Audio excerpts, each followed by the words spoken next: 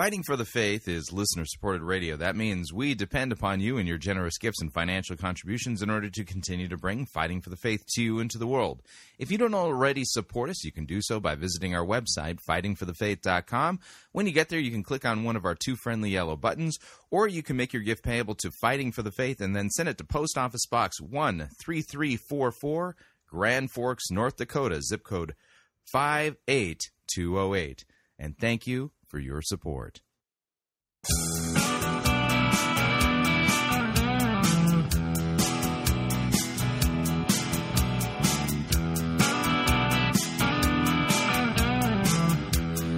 It's time for another edition of Fighting for the Faith. Wednesday, July 8th, 2015.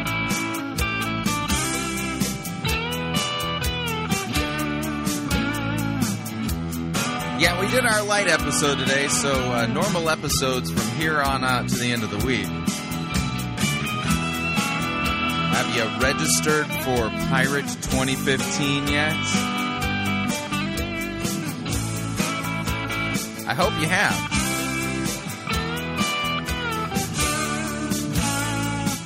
Thank you for tuning in. You're listening to Fighting for the Faith. My name is Chris Roseborough. I am your servant in Jesus Christ, and this is the program that dishes up a daily dose of biblical discernment, the goal of which help you to think biblically, help you to think critically, and help you slow down, stop, open up your Bible, and compare what people are saying in the name of God to the Word of God. No shortage of crazy things being said out there. We actually take the time to open up our Bibles and, use sound biblical exegesis, Orthodox, historic, Orthodox, biblical, Christian doctrine, things like that to actually see if what the most popular pastors, preachers, teachers, conference speakers, and self-proclaimed prophets and prophetesses, to see if what they say actually squares with what God's Word says when we put it back into context to see if they're teaching the truth or if they're, twisting God's word, blaspheming God's name, if you would. We've all heard about, blaspheming God's name. You shall not take God's name in vain. Well, that happens primarily not on your smartphone when somebody types in OMG. Now, granted, it is that. The thing is, it's so much more than that. OMG is like the tip, and I mean the tiny, tiny little tip of the iceberg. While the real thing that's being talked about there, taking God's name in vain, is to speak falsely about God, to blaspheme God's name. You think about the people the Jews, the Pharisees who took Jesus to task, and they thought that he was blaspheming when he said that he was the Son of God, when he made himself equal with God. Read the Gospel of John. You'll see what I'm saying here. They thought that he was speaking falsehood in the name of God. And as a result of that, they, one of the things they did was put him to death. But the idea here is that blasphemy takes place primarily in the pulpit. Blasphemy takes place primarily by those who claim to have been sent by God. And their words do not square with what God's written word says. Blasphemy occurs when somebody claims to be a prophet and claims to be receiving direct revelation from God, and that revelation not only doesn't square with God's word, it's flat out false doctrine. So today's episode of Fighting for the Faith, by the way, we're going to get all kinds of examples of blasphemy, if you would. Scripture says that in the last days, that God would send a strong delusion so that people will believe a lie because they did not love the truth. And I think there is a lot of strong delusional so-called Christianity running around the landscape today. And we're going to be imbibing, if you would. We're going to be looking at multiple examples of what we would consider, just rank delusion, if you would.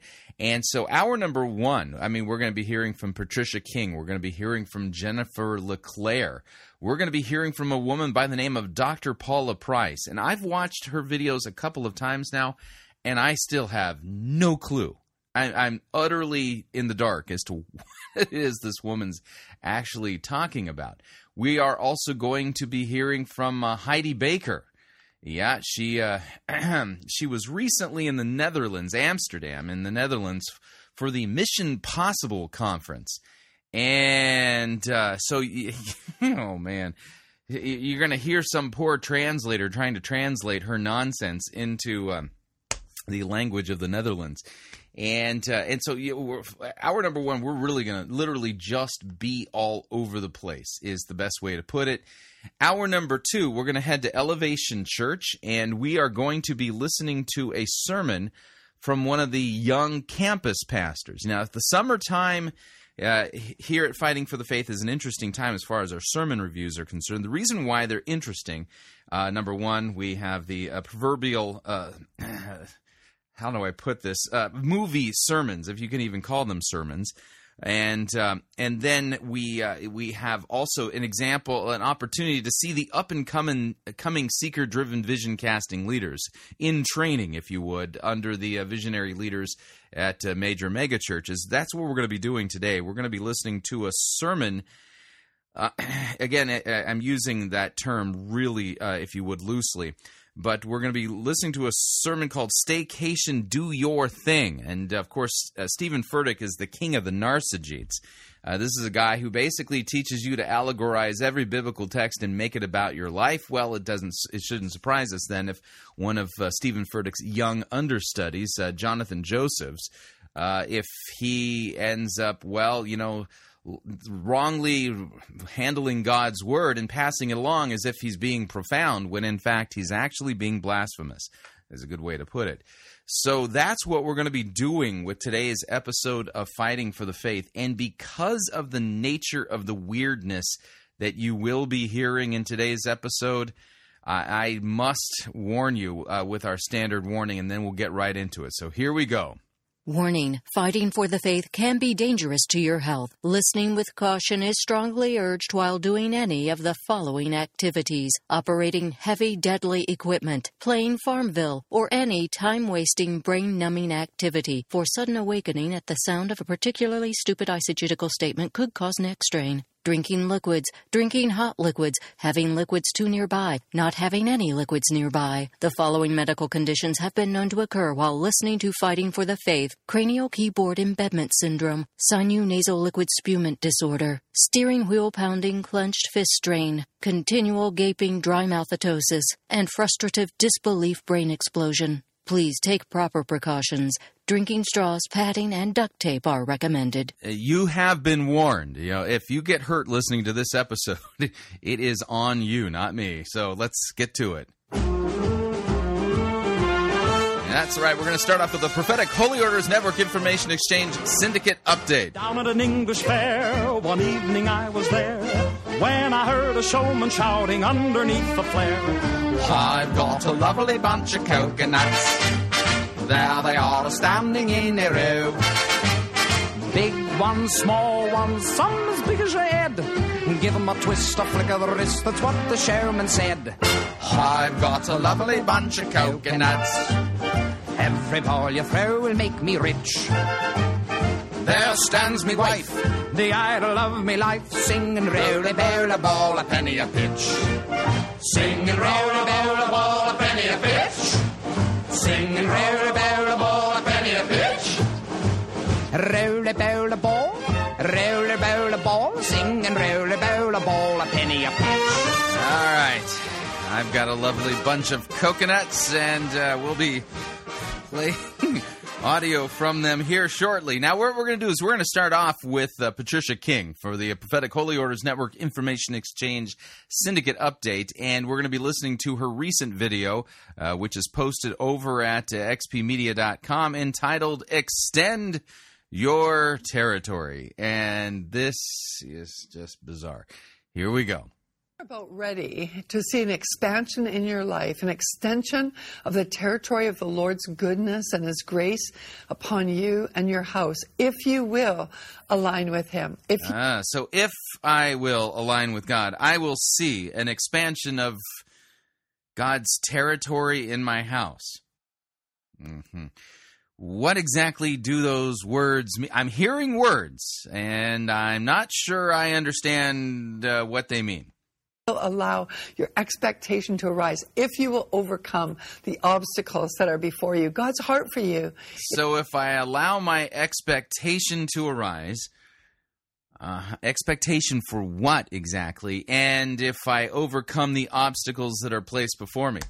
I mean, it sounds like a challenge given, via Mission Impossible, kind of like this. Gratuitous Fighting for the Faith musical interlude coming on. Do you want your territory to expand? Well, God's expanding territories right now, and all you have to do is increase your expectations, overcome obstacles, and, defeat or overcome and win victory in spiritual challenges and things like that. So God's ready to expand your territory. Will you take the mission? Might sound impossible, All right, sorry, I'm rocking out to this. I got to stop that. All right, so you kind of get the point. Yeah, there you go. So God's extending your territory. You just got to, increase expectation and stuff. We continue.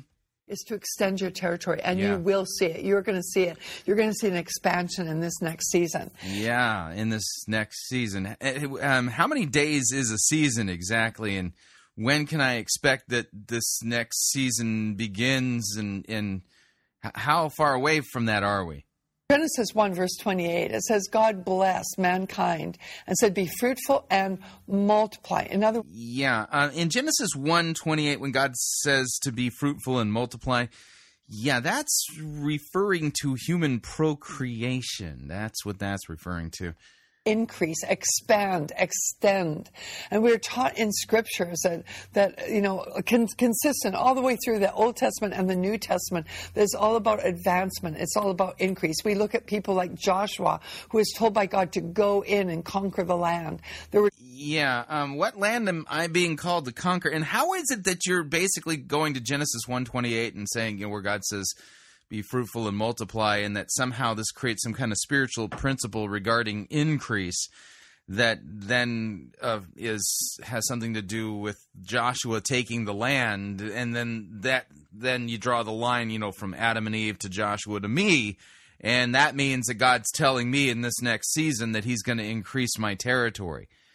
I mean, what exactly are you talking about here? Because I'll be blunt. I don't even own any territory at the moment. That's right. Yeah, I rent my house. And so because we rent the house, I mean, I've got no territory on planet Earth that I can say that territory right there. Yeah, you see on the map, on Google Maps, you can zoom in, you can use the satellite view, or you can do the street level view, you can say, this territory right here, that's the territory of Roseboro, So, because I'm renting property and don't even own any territory on planet Earth, nothing on terra firma has my name on the title. That means that in order for God to increase my territory, He must first give me some territory. So, but you said He's extending people's territory in this upcoming season, right? Okay.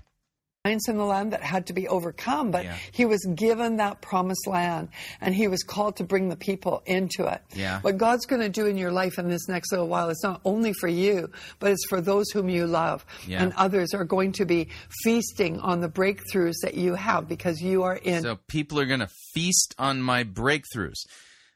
Okay, now you're mixing metaphors, and I'm really confused. Okay, so, all right, so God's going to increase my territory, but I don't have any territory, which means God would have to give me some territory to increase. And then it's not just for me, it's for everybody else. And people are going to feast on my breakthroughs. Do you buy breakthroughs at the grocery store? Can I go to Sam's Club and get some breakthroughs so that my family can feast on them? What on earth are you talking about? I mean, this is utter nonsense. A season of extension. Okay, so season of extension. In Deuteronomy 1:11, it says, may the Lord, the God of your fathers, increase you or extend you. Deuteronomy 1:11. Have you heard of the biblical hermeneutical concept of referent?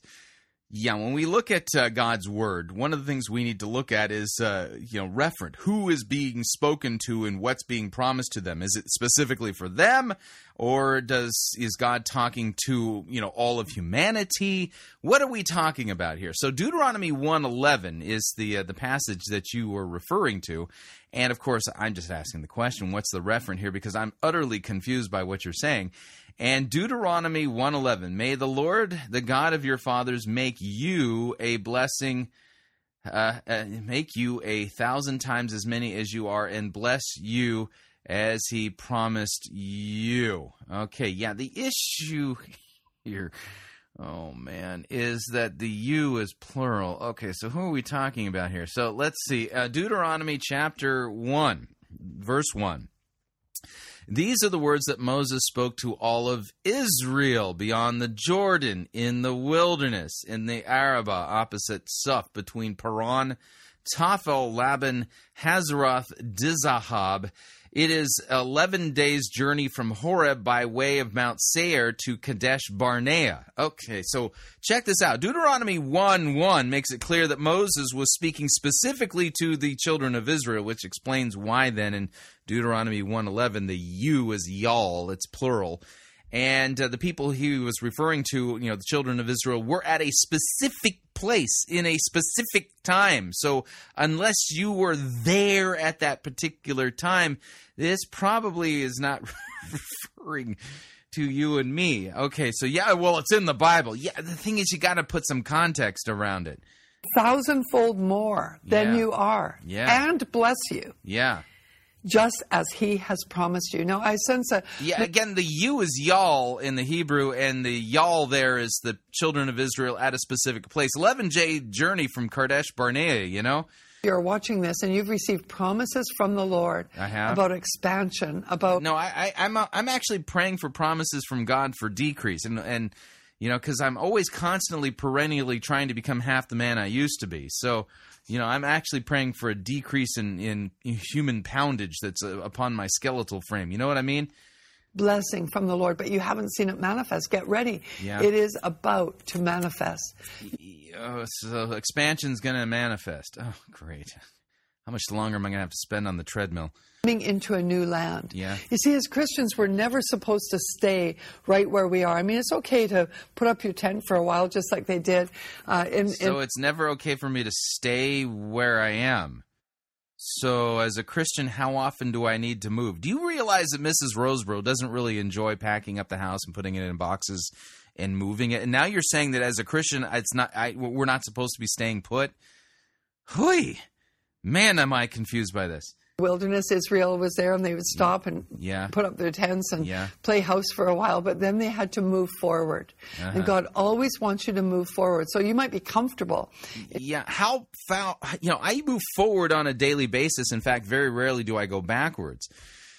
When I'm walking, I'm facing forward generally, although from time to time I've been known to walk a few steps backwards, but that's pretty much it, and I don't have one of those things that when I hit the reverse, it goes beep, beep.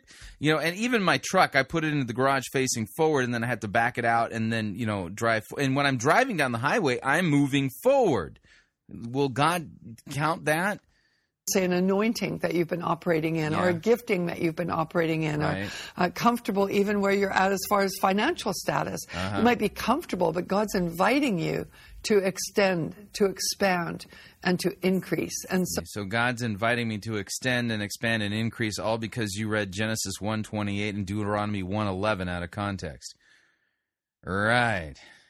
As you feel that nudge, just say yes and move forward in that. Yeah, I'm not feeling no nudges. I also want to read you an encouraging scripture out of Deuteronomy 8.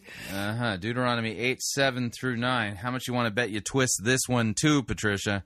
It says in verse 7, for the Lord your God, let this be prophetic to your own heart. For the Lord your God is bringing you into a good land, a land of brooks of water, of fountains and springs, flowing forth in valleys and hills, a land of wheat and barley, of vines and fig trees and pomegranates, a land of olive oil and honey, a land where you will eat food without scarcity, in which you will not lack anything, a land whose stones are iron, and out of whose hills you can dig copper. All right. Now, real quick here. This is a quick lesson in biblical typology.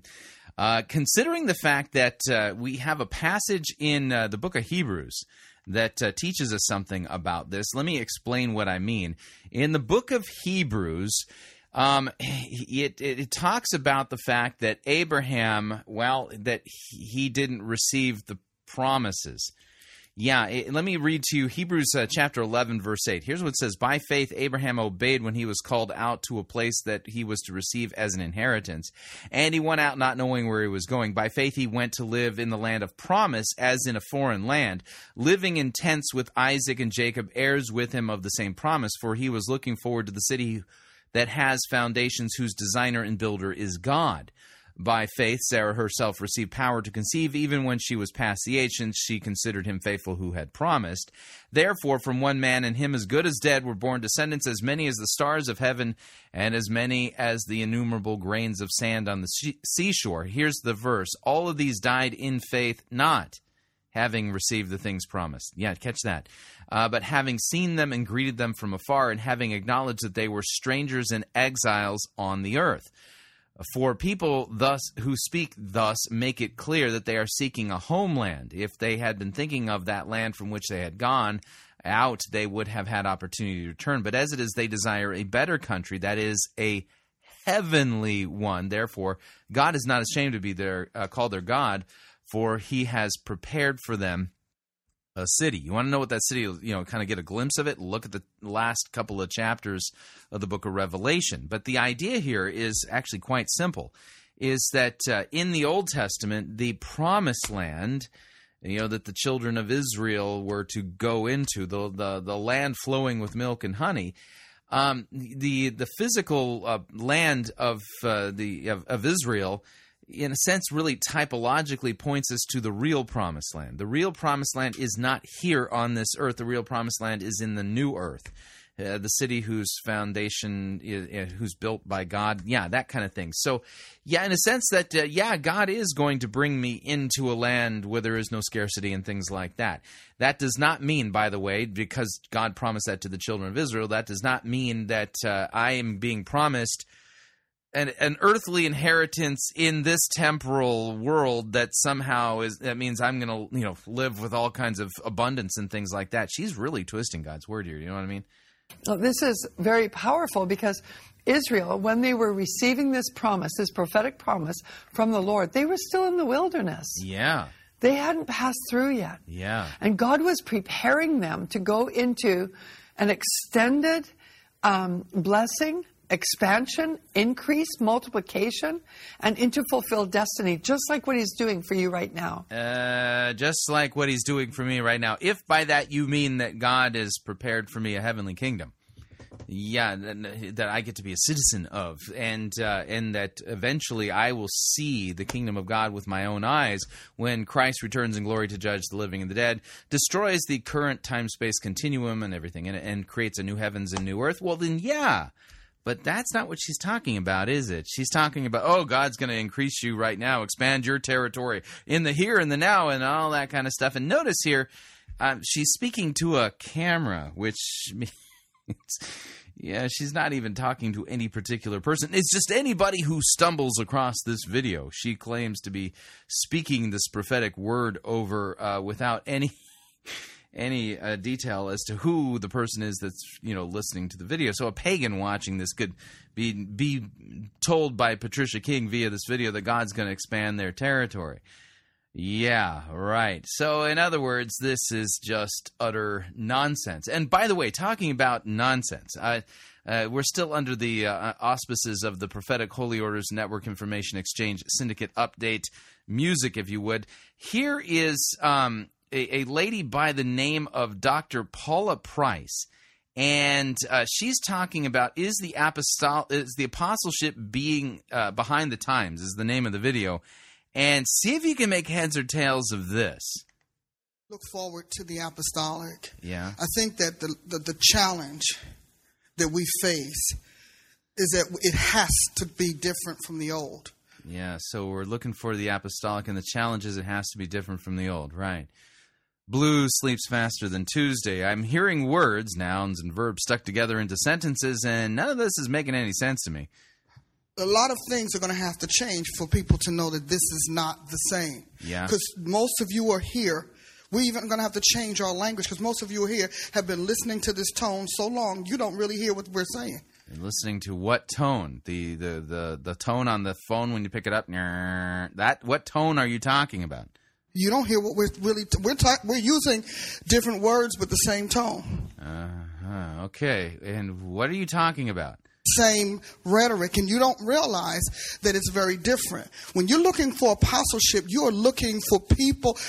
It cracks me up that we say apostles are governmental and apostles don't learn about government. There are no living apostles. Have you checked the requirements to actually be somebody who's filling the apostolic office? Yeah, it's right there in the book of Acts. Somebody who was there from the beginning of Jesus' ministry, from the time he was baptized in the Jordan River, and an eyewitness of his death and resurrection. Yeah, there ain't nobody qualified to actually fill the apostolic office today. See, I'm stuck there. Yeah. How you going to be a governmental office and you don't understand government? I'm going to need you to take some government classes. Yeah, I'm going to need you to take some classes in like basic, clear thinking, because you're making up words here and putting sentences together that have no meaning. We want to counsel mayors and presidents and whatever, and we want to counsel them with ecclesiastical rhetoric that doesn't fit. Most of the apostles today don't know the laws of the land. How about they don't even know the laws of their city? There are no apostles today. Don't know the laws of their church, but that's a whole other thing. The point that I'm saying is that you probably have a better handle on what God is doing than we have in your world. Because we're speaking from our world. What world are you speaking from? Have to do, if apostleship is going to show its relevance, is we're going to have to articulate it in a way that snaps people out of their doldrum. So if you're going to communicate apostleship that's in a way that's relevant. Yeah, again, could you diagram that sentence for me and tell me what on earth you're talking about? Snap people out of the past. Yeah. Snap them out. And let's be real, we're in a technological society. Yeah, clearly we are. Society where information reigns and he who has the information dominates. I mean, that is how many of y'all know that, right? Y'all in the workplace. The average preacher don't know that. That was preaching? All we know is what we know. And so as we move forward to the question of relevance, taking all of these thoughts, these magnificent statements into one something, it has to sound different. If it keeps quacking like a duck, acting like a duck, singing like a duck, people are not going to know that it's just wearing a duck's costume. Right. So it needs to sound different because it's wearing a duck's costume. Yeah. I don't know what on earth that was talking about. Yeah, maybe we could take a listen to another one of her segments from that lecture on the other side of this break. If you'd like to email me regarding anything you've heard on this edition or any previous editions of Fighting for the Faith, you could do so. My email address is talkback@fightingforthefaith.com, or you can subscribe on Facebook, facebook.com/Pirate Christian. Follow me on Twitter. My name there, @Pirate Christian. Quick break. When we come back, a little bit more of the strong delusions that have overcome the church. It's everywhere. Stay tuned. We'll be right back.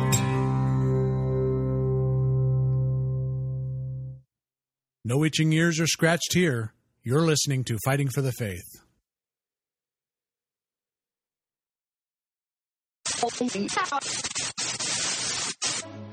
You're listening to Pirate Christian Radio. We'll be taking your false doctrine now.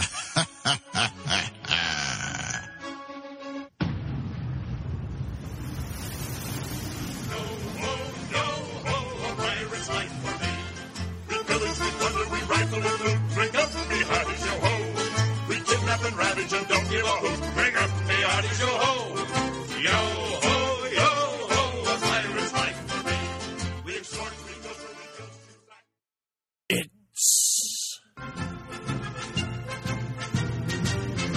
Monty Python's Flying Circus Church.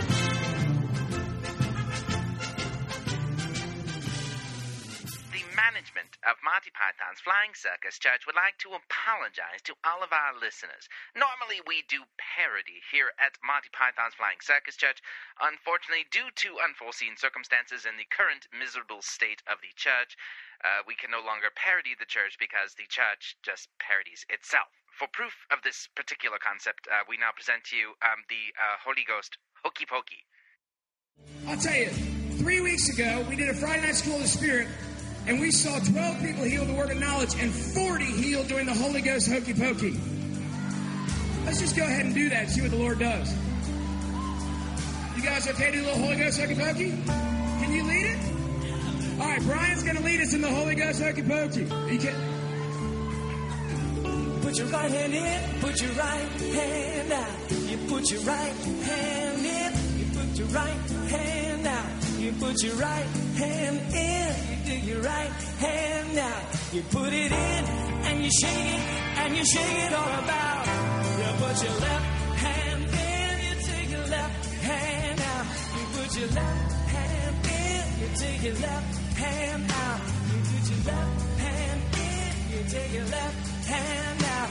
Put it in, and you shake it all about. You put your right foot in, you take your right foot out. You put your right foot in, you take your right foot out. You put your right foot in, you take your right foot out. Put it in, and you shake it all about. Oh, you put your left foot in, put your left foot out. You put your left foot in, you put your left foot out. Put your left foot in, put your left foot out. Put it in, and you shake it all about. You take your whole self in, you shake it all infirmity. Come on, do it by faith. Do it by faith. Put your whole self out. You put your whole self in, put your whole self out. Now jump in, and shake it all out.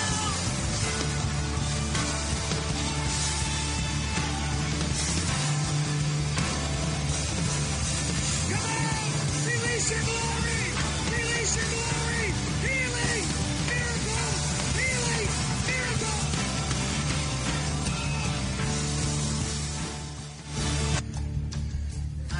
When I started doing the hokey pokey, at first with the arms, nothing real effect. But then as soon as we started doing the whole, put your left foot in, your right foot in, both of my knees, one at a time, I could just feel, all of a sudden it's like there was no pain. I said, and you said, start checking yourself. I just squat down. That's awesome. Thank you, Lord, for new knees. In Jesus' name. Come on. Come on. I've had back problems most of my life, and about a week ago, my back had gone out, and it was somewhat better, but it was still sore up until today. And when we did that hokey pokey, and she came up and testified, all the pain went. Yeah. Come on. Let's do it. Ooh, shake it all about. You put your whole head in, you take your whole head out. You put your whole head in, take your whole head out. You put your whole head in, take your whole head out. Now put it in, and you shake it all about. And you shake it all about. And you shake it, and you shake it, and you shake it, and you shake it, and you shake it, and you shake it, and you shake it, and you shake it.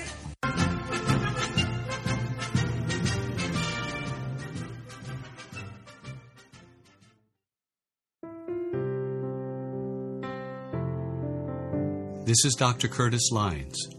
I am the presiding pastor of the American Association of Lutheran Churches. If you are seeking a church that believes that the Holy Bible is the inerrant, infallible Word of God and accepts the Lutheran confessions because they are the right interpretation of Holy Scripture, I hope that you will take a look at the AALC. Also, if you are considering a vocation as a Lutheran pastor, our seminary has a residency program and a program available online. This is Curtis Lyons inviting you to take a look at the AALC. Check us out at taalc.org or on Facebook at the American Association of Lutheran Churches.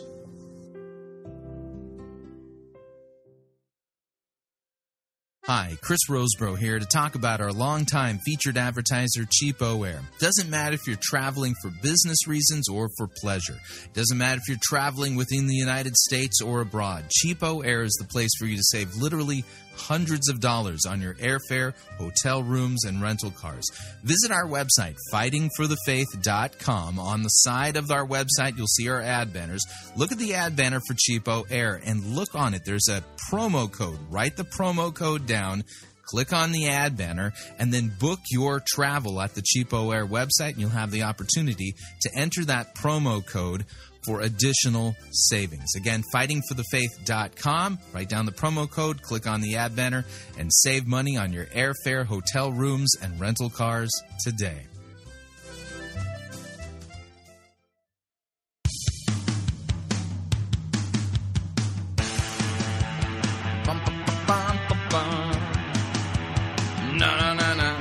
All right, we're back.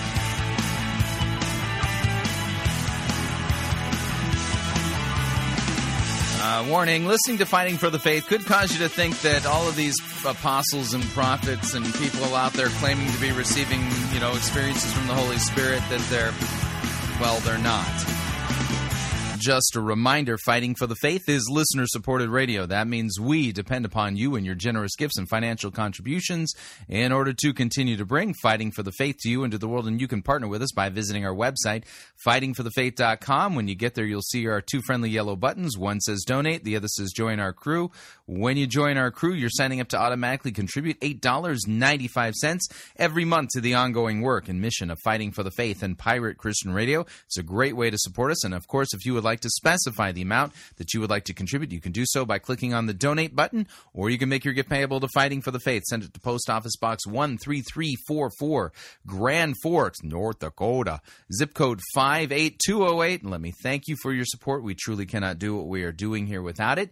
And if you're thinking about being in Denver at the end of the month and participating in our Pirate Christian Radio 2015 conference, the kind of the anti-conference conference, yeah, we will not have a large stage. There will not be a smoke and light show. Mr. Sparkle will not be making an appearance.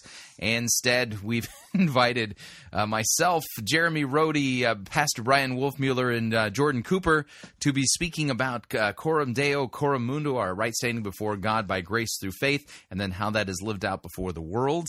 And the idea is that it's going to be a small, intimate environment, the ability to kind of hang out with us, have a meal with us, talk with us, corner us, ask us anything you like, and it's, again, an anti-conference conference, if you would. And go to piratechristianradio.com using a computer, a laptop. Our code for the iPad is not quite working right, and I can't figure out what the issue is there. But anyway, and go on there and click on the conference link. It's only $49.95 to attend. Each day will begin at 1 in the afternoon and in the early evening. It'll be a great time to come and hang out with us.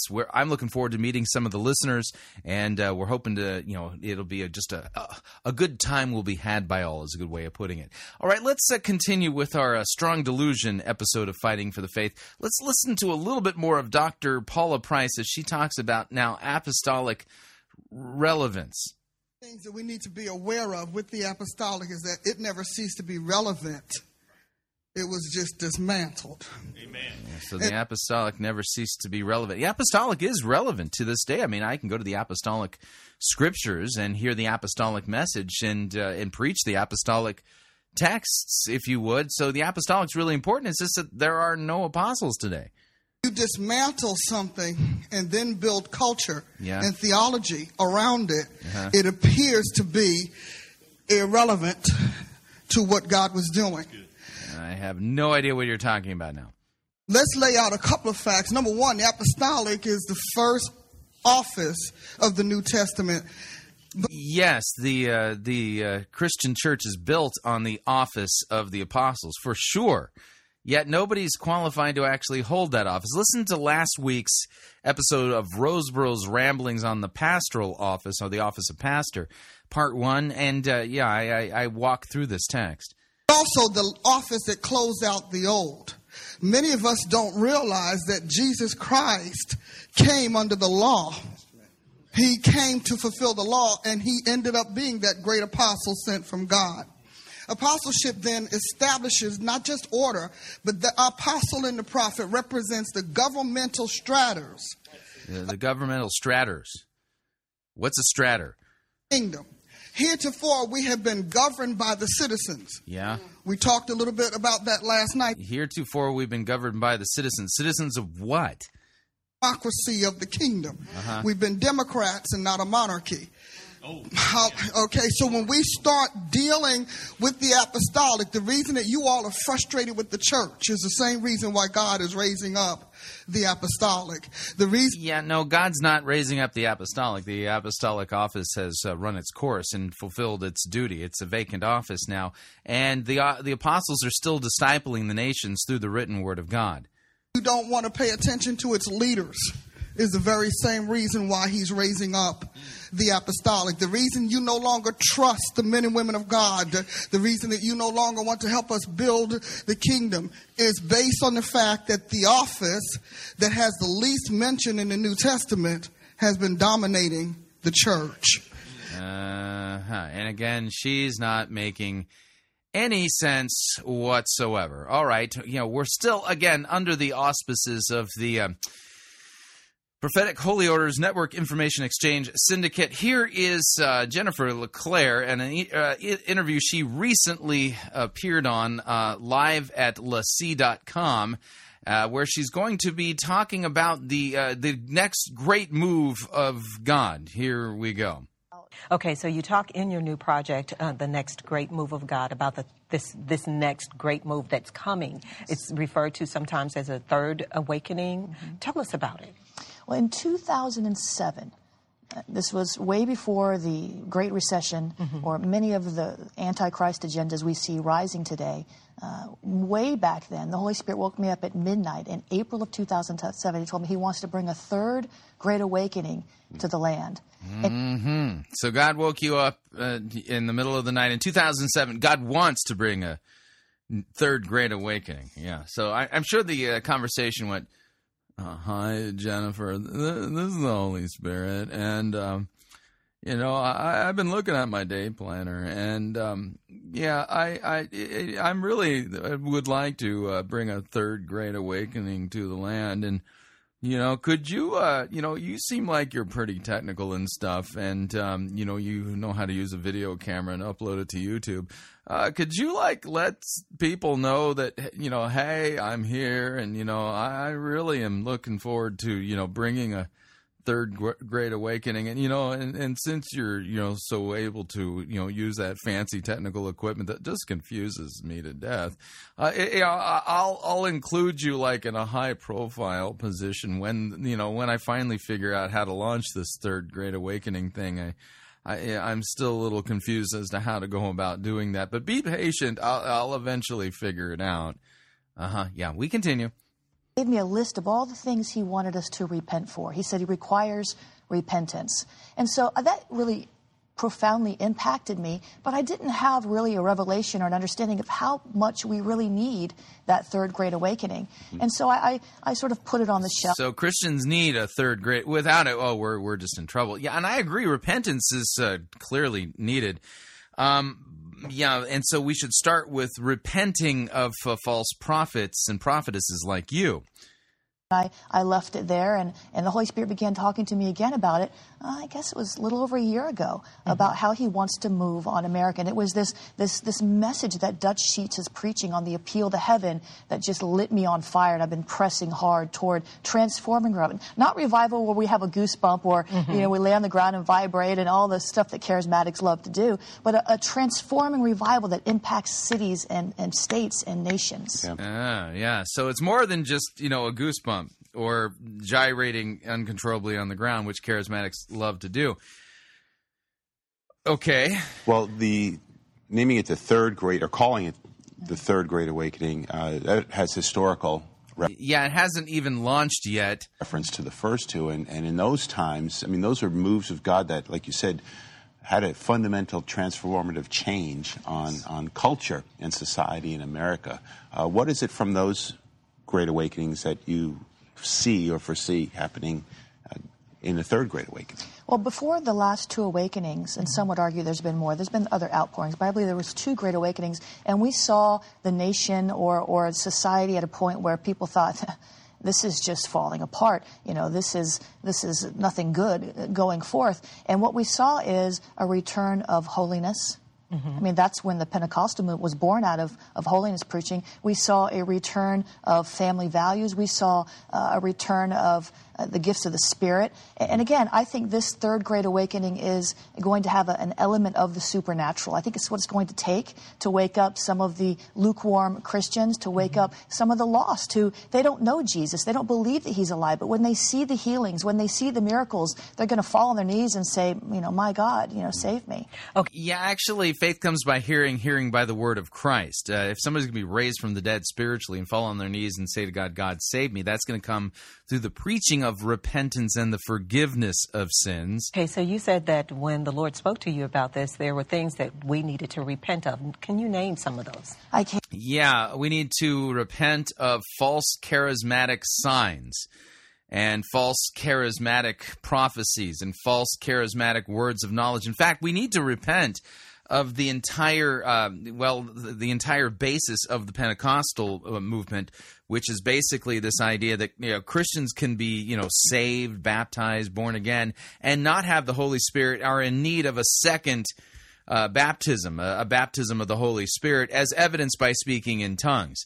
Yeah, that the Bible doesn't teach that. The Pentecostal charismatic distinctives are not actually biblical. There's no such thing as a born-again Christian who does not have the Holy Spirit. So I would say we need to repent of that. We need to repent of all of the false teachers who are out there twisting God's word in the name of Jesus and in the name of signs and wonders, like Bethel Church in Reading, Patricia King and the XP Media crowd.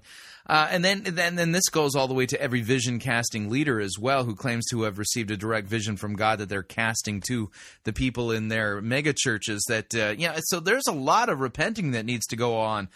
We need to repent of the purpose-driven movement as a whole, and all of the false teaching within the book, The Purpose-Driven Life.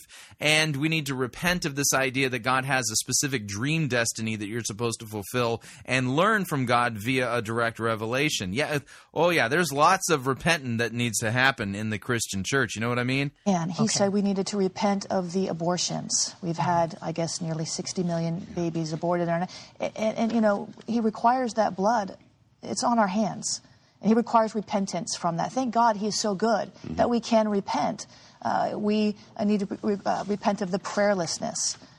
We need to repent of supporting televangelists like Benny Hinn, Kenneth Copeland, Paula White, Larry Huck, T.D. Jakes, and all of those people who are telling you to sow a seed offering in the churches, of not being the church. Jesus said to occupy till I come. He said to be salt and light. He said to let your light shine. And we, as a church, it's been our responsibility to not allow these things to happen, and we have. It's happened on our watch. And we also need to repent of permitting people to use the name Christian, Christian pastor, when they're basically promoting and supporting same-sex unions. Yeah, Scripture is vehemently against that, and it's time for us to call out the false teachers among us. And a real easy way to spot a false teacher, one who's basically saying, I'm for same-sex unions and all things like that. And in the church, and we should bless those unions and say that God's in favor of them when he's not. When you talked, you just said a moment ago that the next great move of God will include some of the supernatural. Some of the other movements and goosebump movements that we've had was based solely on the supernatural. Do you think that's why they've kind of waned? Some of those movements kind of just fizzled? Yeah, because goosebumps, they kind of leave you wanting, if you know what I mean. Yeah, I think you get the point where basically this is an example of the blind leading the blind, and this conversation is just incapable of ending on a biblical note. So moving along, time for a Heidi Baker update. Wedding and we didn't have Shabbat.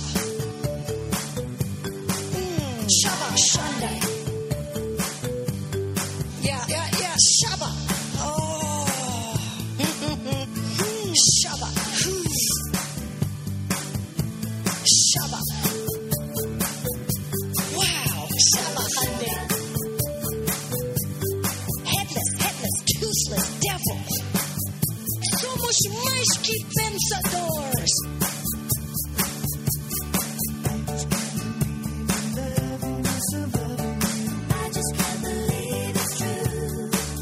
That's right. We're going to be listening to Heidi Baker and her recent appearance. She was at a conference in the Netherlands. The name of the conference was Mission Possible. And I got to tell you, what it is that we're going to hear is, it's like uber creepy and super demonic is the best way I can describe it. And we have use of a translator. So you're going to be hearing somebody translating what she's saying, which is a bunch of nonsense, into the language of the people of the Netherlands. So without any further ado, here is Heidi Baker's recent appearance at the Mission Possible conference. Here we go. Epidemic of measles. Heeft een epidemie van mazelen. And these kids' immune systems are not, I'm going to change my words, are needing a miracle. En in het immuunsysteem van de kinderen, nee, laat ik het anders So zeggen. We hebben een wonder I nodig. remember this day. Ik herinner me die dag nog. It changed the way I think. En het heeft de manier van denken van mij And I veranderd. know the group I'm speaking to. En ik weet, ik ken de groep tegen And the wie ik ones spreek. listening, I know many cannot even be here because you're not even allowed to be here. En vele van hen die kunnen hier So niet we're zijn, want so glad you're listening. ze mogen hier niet zijn. Ik ben zo blij dat jullie So we luisteren. called this group of people to pray for the children. Dus we hebben die groep van mensen We left the desserts. hebben we geroepen en gezegd van ga bidden voor deze Forgot the kinderen. Ja, showers. vergeet je toetjes maar, vergeet de douches maar. Our life is worship, so we don't count worshiping with our words and worshiping with our actions and holding a dying child. We don't count those anything different. Al die andere dingen die tellen we niet meer, want we leven ons leven met woorden, maar ook met de acties, met ons daden, met ons It's leven. all worship Het is to us. allemaal aanbidding voor It's ons. all Het is adoration. allemaal die grote liefde. So we go into this worship. Dus we gaan die And we're aanbidding praying binnen. for our children to live and not die. Dan bidden we voor onze kinderen dat ze zullen leven en niet sterven. There were about 3-4 nurses in this pile. Er waren zo'n 3-4 zusters. We ended up with this pile of women, nationals and internationals, women crying out for these babies. A pile of women? Okay. Van mensen die daar, internationaal, nationale mensen die daar uitbaden voor deze baby's, deze kinderen. And as we were crying out, I had a vision. En op het moment dat wij aan het uitbidden zijn, Heidi Baker had a vision.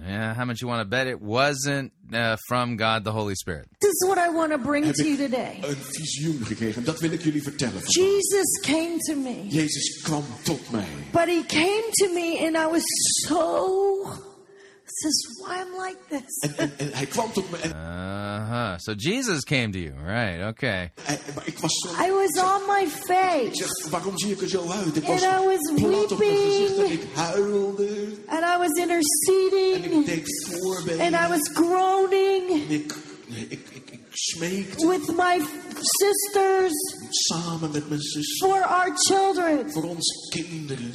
Children that we rescued, that we wanted to live. De kinderen die we gered hadden en voor wie we wilden dat ze leven zouden. And so when Jesus came to me, En als Jezus op dat moment tot mij he kwam, came from behind. kwam hij van achterop me. And all I could see were his So he came from behind. Okay, from behind the pile of women. Got it. feet. Het enige wat ik kon zien waren zijn I could voeten. see his feet. Ik kon zijn voeten zien. And they have nail marks En in ze them. hadden nog de verwonding van de They're spijkers. still there. Die wonden waren er And he nog. showed me his En hij feet. toonde me zijn And voeten. there were blood on his En er was feet. bloed op zijn That's voeten. why when I get So Jesus' wounds are still oozing blood? Really? low enough, Daarom als ik maar I diep can genoeg follow ga, his feet dan kan ik zijn voeten and volgen. see where the blood En dan kan is. ik zien waar het bloed is. And I can call Dan kan ik kruipen. an army of lovers Een leger van who degenen will die lay liefhebben. their life down Die hun Call an army of lovers.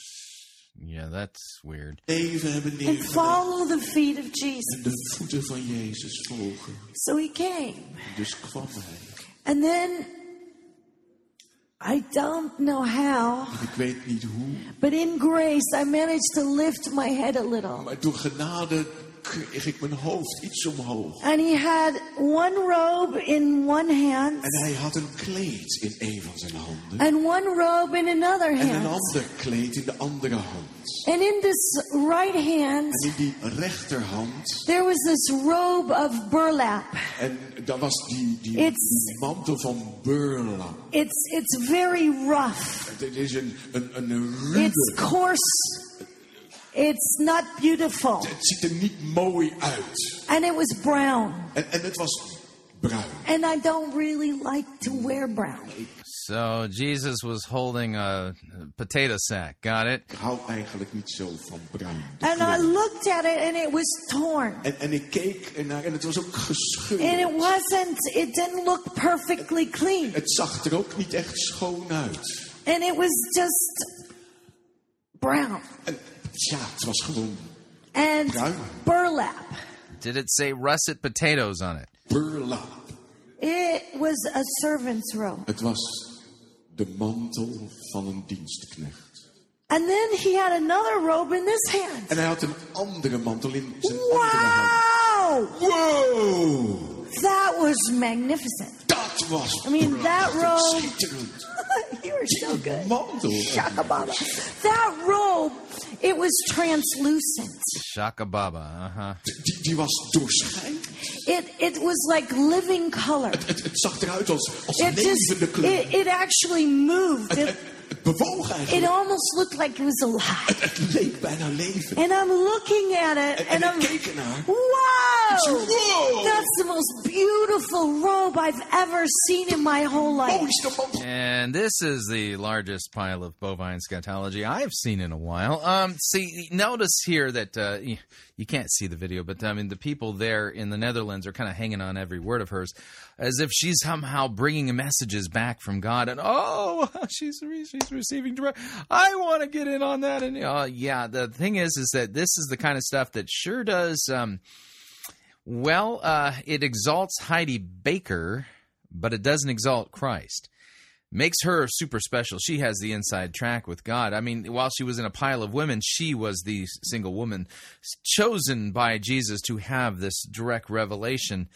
And a revelation of what seems to be utter nonsense. Die ik ooit in mijn leven heb gezien. It's translucent. En het was zelfs doorzichtig. It had every color. Elke kleur. And it was just moving. En het bewoog. It was the most beautiful robe I've ever seen. De mooiste mantel die ik ooit gezien heb. You know what's missing from this presentation?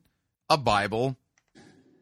I see it. I can see it each way I look. Aan elke kant die ik ook bekijk. You sure you didn't accidentally eat one of those magic mushroom thingies, you know? Translucent. Doorzichtig. And the Lord said to me, En de Heer zegt tot Heidi, my name's Ida in Mozambique, but he calls me Heidi. Hij noemt me Heidi. He said, Heidi, Hij zegt Heidi, choose your robe. kies je mantel. Yeah, and everyone's going, whoa. Yeah, I'm just sitting there going, you're believing this load of pablum? Really? Choose your robe. Kies je mantel.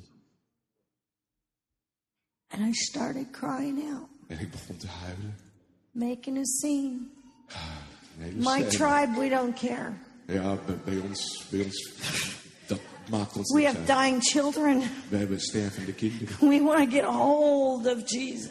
We moeten wel ons aan Jezus vasthouden. We need Jesus. We hebben Jezus And we're nodig. not ashamed to show our affections We schamen ons for the niet one that om onze liefde many of te our tonen. friends have been tortured and Veel van onze died for. Vrienden zijn gemarteld, zijn We're not gedood. ashamed to show our affections. Wij zijn niet Yeah, but you are ashamed to, preach the word, which, by the way, you really shouldn't be doing. bang om onze liefde te tonen. We're not ashamed to just kiss him with the kisses of our mouth. Yeah, I'm not doing that. Sorry, Jesus is not my bearded girlfriend. Yeah, you kind of get the idea. She's just going on and on about this supposed dream vision thingy that she had. Oh, direct revelation from Jesus. Oh, and Heidi, choose which thing you want to wear. Oh, she's so special that she got to choose. 2 Thessalonians chapter 2, verse 7, for the mystery of lawlessness is already at work. Only he who restrains it will do so until he is out of the way. Then the lawless one will be revealed, whom the Lord Jesus will kill with the breath of his mouth and bring to nothing by his appearance.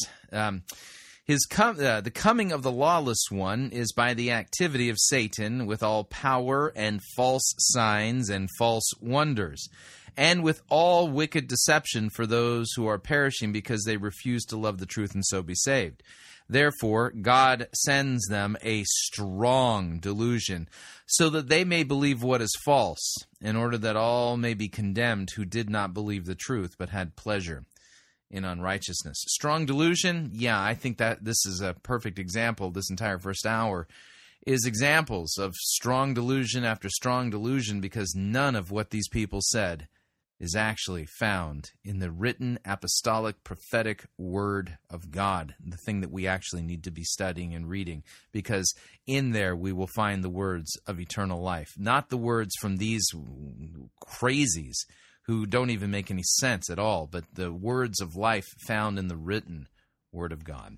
All right, we're up on our second break. If you'd like to email me regarding anything you've heard on this edition or any previous editions of Fighting for the Faith, you can do so. My email address is talkback@fightingforthefaith.com, or you can subscribe on Facebook, facebook.com/Pirate Christian. Follow me on Twitter. My name there, @Pirate Christian. Quick break. When we come back, we're going to be going to Elevation Church, Charlotte, North Carolina, to listen to one of the understudies of Stephen Furtick to see what kind of an impact Stephen Furtick's false doctrine has had on this young man. Stay tuned. We'll be right back.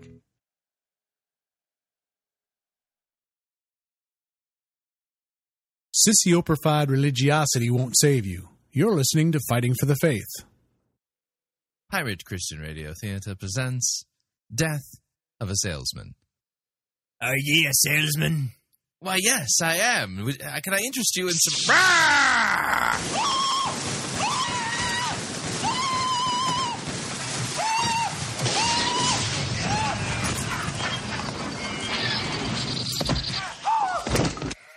You're listening to Pirate Christian Radio. The internet and the countless technologies around us, such as smartphones, tablets, PCs, cameras, video games, have become quintessential parts of our daily lives. In fact, our broadcast might be streaming on your phone right now. Communication and access to information has advanced faster than our ability to manage it responsibly. Texting and email are but two small examples of how technology has provided the means necessary to communicate over long distances, while at the same time giving people the ability to hide behind shadowy anonymity. By its very nature, technology is a double-edged sword. It provides the immediacy we desire and need, yet it also provides gateways for isolation from proper supervision. As adults, we can govern our own actions and submit to others for accountability. Or not. But how good are we at modeling or overseeing technology in the hands of children? Do our children have more knowledge about technology than we do? Do we choose to trust our children with such powerful tools without any oversight? Many people nowadays are aware of the dangers of the internet, such as cyberbullying, sexting, predators, stalking, trolling, video game addiction, pornography, etc., etc. But simple awareness is rarely met with measures of protection, appropriate oversight, or engaging communication. Typically, parents are trusting and simply managing from crisis to crisis because they don't know where to start or what to do in the first place. The Parent Dome was created as a centralized destination to provide parents information on the available security tools for all internet-connected devices. We provide educational instructions on how to protect families from technological immersion and information on a host of potential life-altering risks born from the dangerous elements of the internet. The Parent Dome's mission is to empower parents to be actively aware and engaged stewards of technology for their children. Technology advances daily, and those seeking to exploit it with the intent to cause harm maintains that same pace. At the Parent Dome, we continually update our website in order to properly address the changing needs of parents and families to better defend them against predatory exploits. Please visit us at www.parentdome.com for further information. Thank you.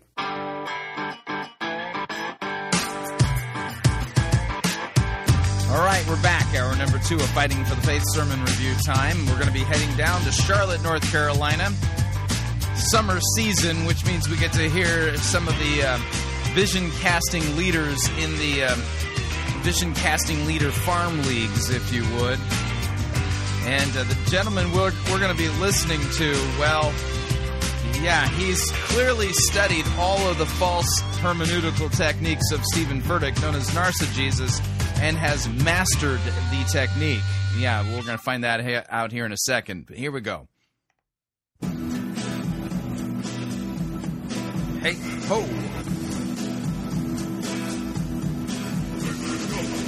The good, the bad, the ugly. We review it all here at Fighting for the Faith. We're an equal opportunity sermon reviewing service. Today's sermon comes to us via Elevation Church, Charlotte, North Carolina.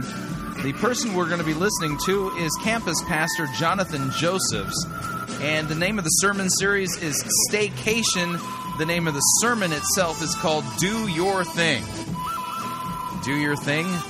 Really? That's a Christian doctrine, do your thing?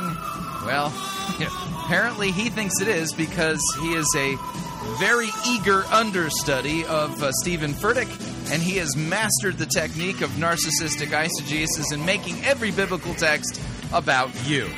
Yeah, and this is not a good thing. So let me go ahead and back off on the music, and without any further ado, here is Jonathan Josephs and his sermon entitled Do Your Thing. Here we go. And thank you, Pastor Stephen. What's up to all of our locations? And hey, let's just give one more special shout out to my favorite campus, the people at Uptown. What's up, Uptown? I love you guys. And for those of you who are tuning in from outside the Charlotte area, Uptown is the weird way what we call downtown. And so the Uptown location's right in the heart of our city. But you guys can go ahead and have a seat at all of our locations. Thank you, and thank you, worship team.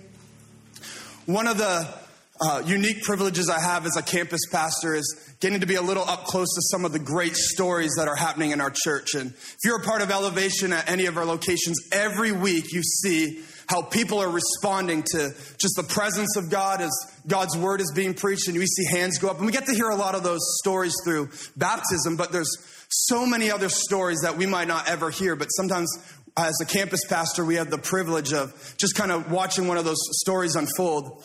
And for me, one of the recent stories happening at the Uptown campus that's pretty cool is about a guy named Garrett. And Garrett has had a difficult life, struggled with drug abuse, and actually ended up dealing drugs at one point, found himself in and out of jail at different times. But Garrett had a friend named Jason. And Jason had a very similar story to Garrett, a lot of the same situations, but along the way, someone invited Jason to church. And Jason came to Elevation Church and gave his life to Christ, and he's been an important part of the Uptown campus ever since. And Jason knew that the same Jesus who rescued him from his bondage was the same Jesus who wanted to rescue Garrett. And time and time again, it seemed like their paths would cross, and every time Jason would invite Garrett to church. But Garrett didn't want to come to church, but Jason kept inviting him. And his persistence is a great example of the power of saying. We learned about the power of saying at the beginning of the year. And I think it's neat that Garrett finally decided to come to church during that series at the beginning of the year. Garrett gave his life to Christ, and which is amazing. And like all of us, Garrett's still trying to figure out what it means to walk in all of God's purposes for his life. But Garrett knew one thing for sure. He knew that God had changed him on the inside and that he was a new creation. And so he declared that through baptism. We had the privilege of baptizing him at our Uptown campus. And then Garrett invited his mom to church, and she came because she saw the change in her son's life, and she gave her life to Christ. Amazing, amazing. And I love that really is the story of Elevation Church. Just ordinary people stepping in to the opportunities that God's placed in front of us to make an impact, make a difference wherever. Stepping into the opportunities to make an impact and make a difference. Yeah. We can. And just the other day, I was thinking about how I ended up here, kind of the journey for Anna and I getting to Elevation Church. We were at school, at university. Anna was doing her MBA. I was in seminary. And we just had a desire to be pastors one day, to help people grow in their faith and to build the local church and expand God's kingdom. And yeah, your wife can't be a pastor. God's word forbids that. And like so many people, Elevation Church was an inspiration to us. Before we ever stepped foot at an Elevation location, we were being inspired by your faith. By your faith. And I don't know if you know this, but around the country, even other parts of the world, your faith is an inspiration to the body of Christ because of how God is moving in this house. And that was our story. We were being encouraged by Pastor Stephen's messages and by the podcast and just hearing the amazing testimonies coming out of this place. And it was so inspiring to us. I remember... Yeah, have you ever stopped to think that all of the so-called testimonies is to basically build up more of the hype so that they can get more people there at Elevation Church? It's a marketing technique. Yeah. You remember this at one point. We're like, man, wouldn't it be amazing to be in a church like Elevation one day? And I remember when Pastor Stephen came. Why? What's wrong with being a part of a church where the pastor faithfully preaches God's word, proclaims Christ and Him crucified for our sins, and calls sinners to repent and to be forgiven, and rightly handles God's word and doesn't basically read us into the biblical text in a way that it should not happen? Yeah, Furtick is the king of the Narcigetes. Yeah, everything's about him. Came to our school to preach, and it was right around the time the book Greater came out. And because of the inspiration and the role model he had been in our life, we wanted the opportunity to meet him. And so we went down afterwards to get a copy of the book, and he was signing books. We thought maybe we'll get a chance to meet him. But the line was so long. So many people wanted to meet Pastor Stephen, get a copy of the book. So they were really having to move people through quickly. So we decided to take a little bit of a risk. And we thought, if we go to the back of the line, there's a chance that he'll have to leave before we ever get up there. But maybe there's a chance that if we're the last people, we'll have a moment just to talk with Pastor Stephen for a second and thank him for what he means to us. And so we went to the back of the line, and more people came, and we went to the back of the line again. Here's a question I have. Who will get top billing in this sermon, Stephen Furtick or Jesus Christ? You decide based upon who he talks about the most. And more people came, and we went back again, and more people came, and finally we were the last people in line, and we went up and got to thank Pastor Stephen, and he asked quickly where I was from. I said, I'm from the Toronto area. We call it the GTA, the Greater Toronto Area. And I imagine it was just fresh on his mind because it was right around the time that the church had just sent John and Heather Bishop up to the Toronto area to launch our GTA location. What's up, John Bishop at Matthews? And what's up to our GTA location? All my Canadian people. And I imagine it was just fresh on Pastor Stephen's mind, but he wrote this on the inside of our Greater book. He said, to Jonathan and Anna, GTA, greater things ahead. And Pastor Stephen, I don't know if you knew it at the time, but those three words would give Anna and I the courage and the faith we needed to step into God's best for our life. And so I'm so thankful for... Step into God's best for our life? Where is that taught in Scripture?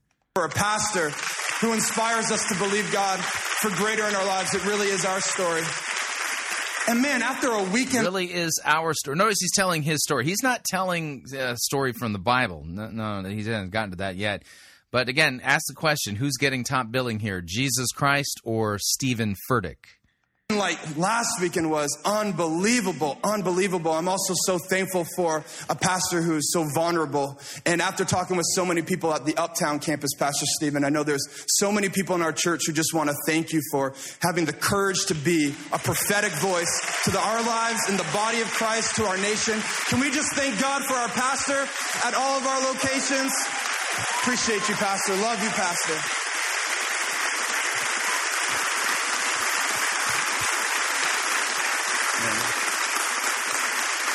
Well, I'm excited about the message that God's put on my heart to share with you today because... Yeah, warning sign. God's put this on his heart. Yeah, I always get really nervous when somebody talks like that. This is a message that's come out of a place of struggle for me. This is something that God has been working out in my life. And so this isn't something I'm an authority on. This is a Me Too sermon. And one of the Me Too sermon, which means it's not going to be a biblical sermon. It's a Me Too sermon. Defining struggles of my life is this feeling of inadequacy. Do you ever feel like you're just in over your head? Do you ever feel like you just don't have what it takes?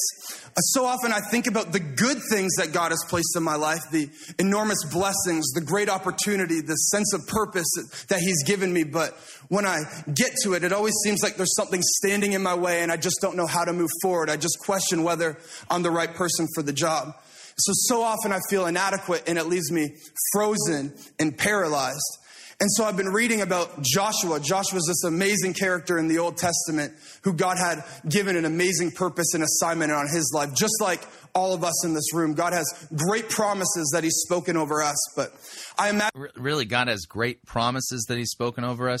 You mean the promise of the forgiveness of sins, right? Eternal life, things like that. That's probably not what he means. He means some kind of like dream destiny, special assignment, Mission Impossible style. Imagine that Joshua felt the same way I so often feel. And so I've been learning some things from this passage, and I want us to read it together. If you have your Bibles, you can turn to Joshua chapter 1. Otherwise, you're welcome to follow along on the screens. It's a few verses. Bear with me. Joshua chapter 1, it says, "After the death of Moses, the servant of the Lord said to Joshua, son of Nun, Moses' aide, 'Moses, my servant, is dead. Now then, you and all these people get ready to cross the Jordan River into the land I am about to give them to the Israelites. I will give you every place where you set your foot, as I promised Moses. Your territory will extend from the desert to Lebanon and from the great river, the Euphrates, all the Hittite country to the Mediterranean Sea in the west. No one will be able to stand against you all the days of your life. As I was with Moses, so will I be with you. I will never leave you nor forsake you.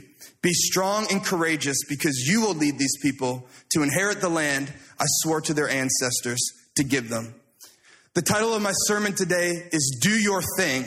And of course, I'm going to need you to touch 3 people around you. At all our locations, touch 3 people, tell them, "Do your thing." Lake Norman. Do my thing. What are you talking about? This text has nothing to do with me doing my thing. What are you talking about? We're waiting on you. Touch 3 people. Do your thing. And so Joshua is given this amazing assignment from God to lead his people to occupy the land that God had promised them so many years before. What an amazing opportunity. What an incredible calling. And that's how I so often feel when I think about the opportunities and the blessings that God has placed in my life. I feel that. I feel just like Joshua. What a calling. What an opportunity. You too can be just like Joshua and have this amazing opportunity and ridiculously great calling.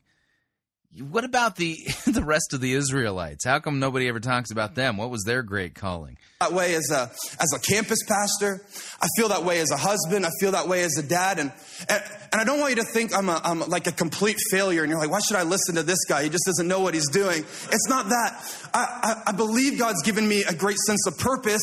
I see God using me in my life. I see how he's using me, the impact I'm able to have. I see myself moving forward. But it just seems time and time again in my life, I find myself at the edge of another Jordan River, and I just don't know what to do. You find yourself at the edge of another Jordan River, really? I've never even been to Israel. I've never had a Jordan River sitting in front of me.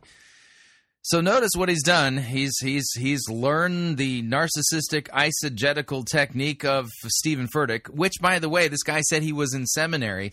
I doubt that when he took hermeneutics, his hermeneutics prof said that, now read yourself into every biblical text and allegorize all the important elements of a story, like the Jordan River. Well, that represents some challenge in your life as you're getting ready to launch in to take your promised land. Yeah, this is not sound biblical exegesis. This is a form of Bible twisting and a narcissistic form at that. We continue. And I especially feel this way as a new dad. Like Pastor Stephen said, I became a dad just 8 months ago. We had a son named Zion. And one thing I've learned about being a parent so far, I know I'm new at this, and there's a lot of things I still have to learn, but there's one thing I've learned for sure. And that is, if you have a cute kid, people just tend to like you more. I don't know what it's like if you have an ugly kid, but if you have a cute kid, people just tend to like you more. And so selfishly, I want to show you a picture of my son Zion, get you to like me a little bit more. But that's Zion and my wife Anna right there. Notice the elevation, tank top, that's swag. And I remember when Anna told us that we'd be expecting a child, and we were just so excited. What an amazing opportunity that God would give us. And in our zeal and excitement, we just started doing everything we could to prepare. We were just determined that we would be the best parents ever. Our kid would. So does this text have anything remotely to do with, this kid's wife getting pregnant and giving birth to a son? Yeah, no, not really. Not unless you're going to talk about the important biblical typology going on here, promised land, the wilderness wanderings, and how that points to our lives in Christ, baptized and not yet in the promised land. The promised land being the future coming, kingdom of Jesus Christ here on earth. Yeah, the new heavens, new earth, that thing. So, yeah, he's not really pointing us to properly understand how this fits into salvation history or even in the overarching story of what Scripture is about. So we got a problem here for sure. I mean, this story shows that he has no clue what's going on in this text at all, and how it relates to the bigger picture of repentance, baptism, forgiveness of sins, our life here in the now and the not yet, and then and then Jesus' return in glory and his conquering of this current cursed creation and all of humanity, and establishing himself, visible reign on the new heavens and new earth. Things like that. You can talk about these things from that text, but what he's doing, you can't talk about. This text really has nothing to do with your wife giving birth to your son Zion. Never have sugar, and our kid would sleep through the night from day one, and we're just like, we're going to be so intentional and do everything we can to be the best parents. We were just excited. And so we started preparing, and so we started getting the nursery ready, and Anna bought a lot of books that I'm assuming she read, and I downloaded different apps on my phone that would compare the size of the child in her stomach to different fruits and veggies. It was so helpful to know my kid was the size of a blueberry. And we started asking other people, other parents, what do we do? Trying to get all the advice we could. And then if you're a parent, you remember when the day finally arrives, you're standing in the hospital. Well, if you're the man, you're standing in the hospital. If you're the wife, you're laying in the hospital. And I'm standing there, and our son is born, and the doctor comes over, and he puts the baby in my arms. And suddenly I realized that all that preparation was absolutely meaningless. I'm standing there frozen, just in fear, like, you just put this miniature human into my arms. What am I supposed to do now? It didn't matter what books we read. We just felt so unqualified to care for this child. And all these fears started rushing into my heart. And just to put it into perspective, if you're not a parent, to drive a car, you have to pass a test. And then after you pass the test, you have to spend time driving around with someone who actually knows how to drive. That's just for a car. And they're going to let me leave with this baby. I'm like, you're not coming with me to help me out? You're just going to let me walk away? Just take it just like that? With a human life? And we felt so unprepared. And when we're in those moments in our life where we feel unqualified and uncertain and incompetent and inadequate, it has a way of causing us to freeze. And I know that as a parent, there's a lot more bigger battles that I'm going to have to fight as Zion grows up. And maybe you're thinking, yeah, you're at the easy part. I know I just got to keep them alive, keep them fed. We're doing good right now, but it's those parts in the future that I'm so intimidated by. How do I get Zion to just be a productive member of society? How do I get him to love God and love the church and love people the way I want to? How do I pass on my values? How do I teach him to find a great wife? I did it, but I don't know how I did it. So how do I teach him to do that? And I feel so intimidated by this responsibility. It's a blessing, but it's a responsibility. And maybe you feel that way about certain areas of your life.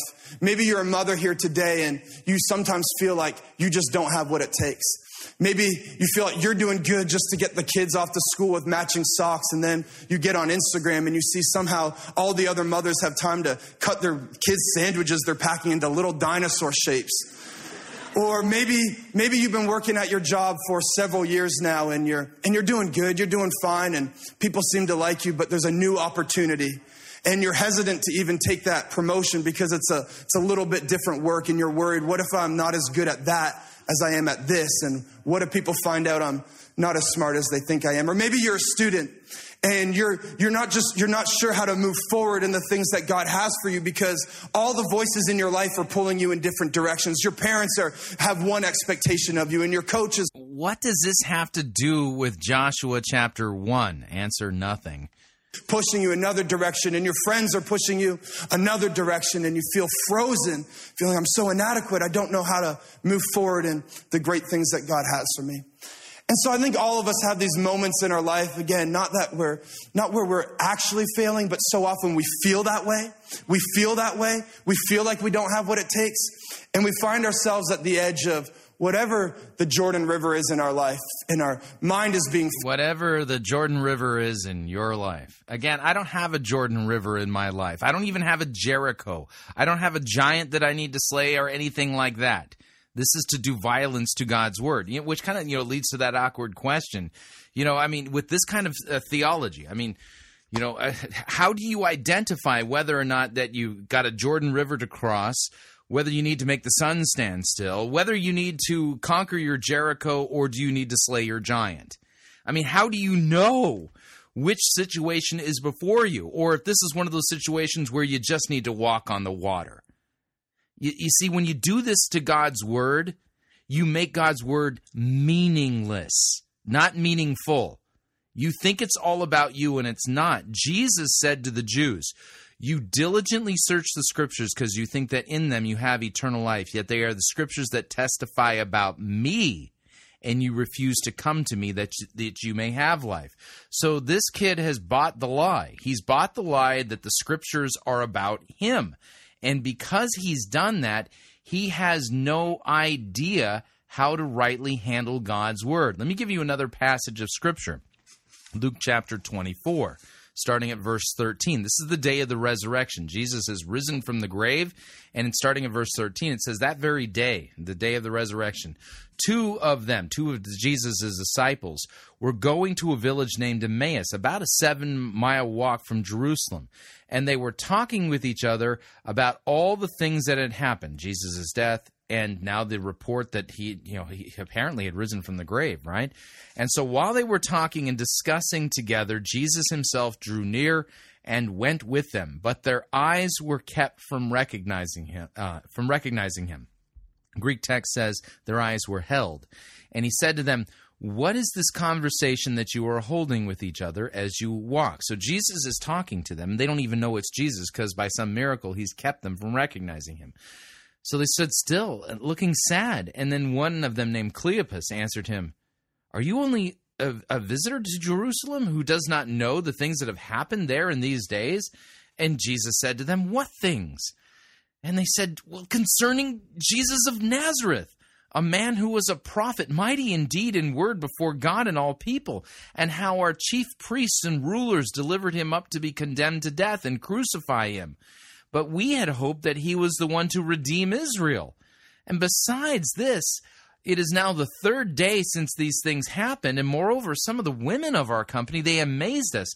They were at the tomb early in the morning, and when they did not find his body, they came back saying that they had seen a vision of angels who said that he was alive. And some of those who were with us went to the tomb and found it just as the women had said, but Jesus they did not see." And he said to them, "O foolish ones, and slow of heart to believe all that the prophets have spoken. Was it not necessary that the Christ should suffer these things and enter into his glory?" And then beginning with Moses and all the prophets, he interpreted to them in all the scriptures the things concerning himself. The scriptures are about Jesus. And so the text continues. "So they drew near to the village which they were going. He acted as if he were going farther, but they urged him strongly, saying, 'Stay with us, for it is toward evening, and the day is far spent.' So he went in to stay with them, and when he was at table with them, he took the bread and blessed it and broke it and gave it to them, and their eyes were opened, and they recognized him. And then he vanished from their sight, and they said to each other, 'Did not our hearts burn within us while he talked to us on the road, while he opened to us the Scriptures?'" The Scriptures will always remain a closed book to you and to anybody else as long as you think the Scriptures are about you and they're not about Jesus and what he has done for you. If you think the story of Joshua is about you, you've missed the whole point. If you know that it's about Jesus and what he's done and what he's doing, then you will begin to understand what's going on in this text. But unfortunately, this kid is as excited as he is to be a part of such an exuberant, zeal-filled, experiential church as Elevation Church, and to sit under the teaching of somebody who's as inspirational as Stephen Furtick is. This poor kid, Jonathan Josephs, the campus pastor of Uptown, the Uptown campus of Elevation, because he thinks the scriptures are about him, he has no clue, really, how to rightly handle the word of truth. He's not preaching the truth. He's preaching himself. And this is a problem because Scripture reveals that in the last days, people will be lovers of self. This is what the Apostle Paul wrote in one of his pastoral epistles, that in the last days, people would be lovers of self. And that's not talking about the world. This is talking about something that is happening wrong, bad, happening within the church. This is narcissism run amok. This is self-love being read into the biblical text. Filled with doubt, questioning. We're questioning ourselves, and we feel like, I just don't know what to do. And what God is encouraging me with in this passage and in this story of Joshua is that even when I don't know what to do in my life, even when there's uncertainty, and even when I feel inadequate, there's always a few things that I can do. And so I want to talk to you about 3 simple things that I believe all of us can do in those moments of our life where we don't know what to do. And the first thing I want to talk to you today about is this idea that we need to clarify our calling. If you're taking notes, my first point is clarify your calling. Clarify your calling. And how do I do that? God shows up to Joshua and is like, tag, you're it.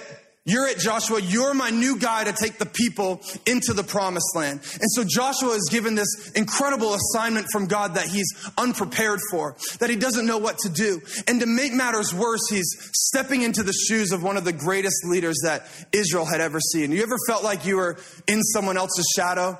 You ever look around and see other people who just seem to be doing something similar to you, but so much better than you? Yeah, this text isn't about that at all. I feel that way all the time, and when I do that, it's so easy for me to feel inadequate. But look at this. To make matters worse, we read from Joshua 1 where God shows up and gives Joshua this calling. Well, the last verse of Deuteronomy, in Deuteronomy 34:12, it says this about Moses. It says, for no one has ever shown the mighty power or performed the awesome deeds that Moses did in the sight of all of Israel. What's it saying? It's saying that Moses is awesome and everybody knows it. Moses probably had better breath than Joshua. He's just better in every single way. And all the people know about it. And now Joshua is called to lead the people of Israel who had spent the last several years following a leader who God had moved mightily through his life. And I feel like that so often. Imagine having to preach at Elevation Church after Pastor Stephen just... Notice this text, Joshua chapter 1, says nothing about Joshua feeling inadequate at all. Doesn't say, I'm just Joshua, and that Moses man, he did everything, and I could barely do anything. That's not what this text says. It simply says, after the death of Moses, the servant of the Lord, Yahweh, said to Joshua the son of Nun, Moses' assistant, Moses, my servant, is dead. Now, therefore, arise, go over this Jordan, you and all this people, into the land I am giving to them, to the people of Israel. Every place the sole of your foot will tread upon, I have given to you, just as I promised to Moses. From the wilderness and this Lebanon, as far as the great river, the river Euphrates, all the land of the Hittites to the great sea toward the north, and the going down of the sun shall be your territory. No man shall be able to stand before you all the days of your life. Just as I was with Moses, so I will be with you. Be strong, courageous, for you shall cause this people to inherit the land that I swore to their fathers to give them. Only be strong and very courageous, being careful to do according to all the law that Moses my servant commanded you. Do not turn from it to the right hand or to the left, that you may have good success wherever you go. This book of the law shall not depart from your mouth, but you shall meditate on it day and night, so that you may be careful to do according to all that is written in it. For then you will make your way prosperous, and then you will have good success. Have I not commanded you? Be strong and courageous. Do not be frightened. Do not be dismayed, for the Lord your God is with you wherever you go. And Joshua commanded the officers of the people, pass through the midst of the camp and command the people, prepare your provisions. So notice, this text says nothing about Joshua feeling inadequate. No, it doesn't say, and thus the Lord has revealed that Joshua in his heart was feeling inadequate, feeling kind of glum, like how is he going to follow that act? Not at all. The text doesn't say that. He's reading it into it. We continue. Absolutely killed it last week. What a powerful message. That's intimidating. Or even as a campus pastor, when I became the campus pastor at Uptown, I was so thankful for the opportunity. I was excited. I felt like it was something that God had equipped me for. And I was so grateful to be able to be given that opportunity. But the problem was, I felt like I was stepping into the shoes of a great leader who had gone before me. Because before I became the Uptown campus, Joel Delph, your Blakeney campus pastor, was the Uptown campus pastor. Blakeney, you love Joel Delph? So here's a question. Who's on top of the pile here? Was it Stephen Furtick or Jesus?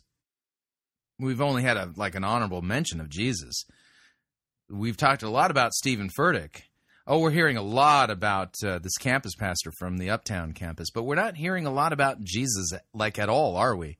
Yet Jesus in Luke 24 reveals to us the scriptures about him. John chapter 5, it's all about him. Yeah, of course you do. Of course you do. That's the problem. Everybody loves Joel Delph. The guy's amazing. He works out 8 days a week. He's so good looking. And I feel like the only time people are ever looking at me is because they want to figure out what ethnicity I am. And they love Joel. And so, man, I step on the campus at Uptown and I feel God's called me to it, but I get there and I just feel like suddenly I don't know what to do. I'm frozen. How do I help this person? And what do I say in this situation? And what do I do? And I felt so inadequate living in somebody else's shoes because, in all seriousness, how God's working through Joel's life and how God used him at the Uptown campus and how God is continuing to use him in this house is amazing. And Joel had really taken that campus to a great place, and I felt so intimidated to do it. I felt like God had called me to it, but once I got there, I felt frozen. I just don't know what to do right now. And so I get on the campus, and all I would hear is, we love Joel so much, and Joel's so relational, and Joel's so nice, and Joel's so funny. Joel. And I would go to Joel and I would say, hey, Joel, you got to help me out. Like, I got this situation going on and you're a legend. So what would you do? And hey, Joel, what would you say to this person? And what would you do here? And what Joel would say to me would become so helpful in my life, not just as a campus pastor, but in every area of my life. He would say, don't worry about what I did. Just do what God called you to do. So helpful. So freeing. The job of a pastor is to preach the word, make disciples of all nations, baptizing, teaching, proclaiming Christ in his saving office, rightly handling the word of truth, and you're not fulfilling the thing that God has called you to do if you're truly a pastor. And it allowed me to see this text differently because I'm thinking Joshua must have felt so intimidated to have to walk in Moses' shoes. And then I realized that God never called Joshua to walk in Moses' shoes. God called Joshua to simply be Joshua. No, he didn't. God called Joshua to do a specific task. And that doesn't mean that we're all given specific tasks in the same way that Joshua was. But the point is that you're wrong. God had not called Joshua to be Joshua. God called Joshua to lead the people of Israel into the land, the promised land. That was his job. In Joshua 1:5, he says, as I was with Moses, so will I be with you. He's not calling Joshua to be like Moses. He's saying, I'll be with you like I was with Moses. Same promise, different purpose. And God's promises over my life and your life are the same. His word is filled with promise. What promises are you talking about? For a greater life, finding a purpose, a dream destiny, and nonsense like that? The good works that God has called us to do are in the vocations that God has put us in. As father, as mother, as husband, as wife, as child, as employee. Yeah, we do the good works that God has called us to do in our vocations, not chasing after some dream destiny that we're supposed to fulfill in order to change the world. Yeah, if you think about it this way, James says faith without works is dead. That's what he says. But the question is, what is a good work? Well, Scripture reveals what a good work is for a Christian. It doesn't leave you in the dark to guess or to somehow seek the Lord's face so that you can get a direct revelation from God so that you can figure out what your good works are going to be. No, Scripture reveals what those are. And if you have a copy of the book of Ephesians in your Bible, you read the book of Ephesians, like from the beginning to the end. And in the book of Ephesians, it talks about salvation by grace through faith, and therefore in light of that salvation, which is all a gift, God has created us in Christ Jesus to do good works. And what do those good works look like? Well, husbands, love your wives the way Christ has loved the church. Yeah, wives, submit to your husbands. And notice it talks about submitting to a husband who treats you with sacrificial love the way Christ has sacrificially loved the church. And children, obeying your parents. So faith without husbands loving their wives the way Christ loved the church is dead. Faith without women loving their husbands and respecting them, and submitting to them that's dead. Faith without changing dirty diapers is dead. Faith without helping your children with their math homework is dead. You get what I'm saying here? So faith without works is dead, and the good works that Christ has called us to have nothing to do with changing the world and following some dream destiny, I'm the chosen one. None of that. It's in the ordinary life and vocations that God has put you into. That he's given us, but our purposes are different. And God is asking us to clarify our calling and realize that he's calling us to simply be us. Only you. Clarify our calling. How do we clarify our calling according to this theology that you're putting forward? You can be you. If Joshua was consumed with walking in Moses' shoes, they would have spent another 40 years wandering the desert. Why? Because Moses' shoes were meant to lead the people out of something. But Joshua was graced to lead the people into something. And so God had a different purpose, but promised them the same presence in his life. And it's so freeing to realize that the best thing I can be is simply me. God hasn't graced me to be Joel Delph. God hasn't graced me to be Pastor Stephen. God hasn't graced you to be your mother. God hasn't graced you to be your coworker. God has called you to be you. Where in Scripture does it say God has called me to be me? And what do you mean by God has graced me to be? That's a weird use of the word grace. And only you can be the best you. And we'll always feel unqualified. We'll always feel inadequate. Notice that this is all law. This is all something you've got to do. This is not repentance and the forgiveness of sins. This is not a right preaching of God's law and the gospel. In fact, I'm not hearing anything about Jesus in this. Are you? Quit in our lives when we're spending all of our energy trying to be something God has never created us to be.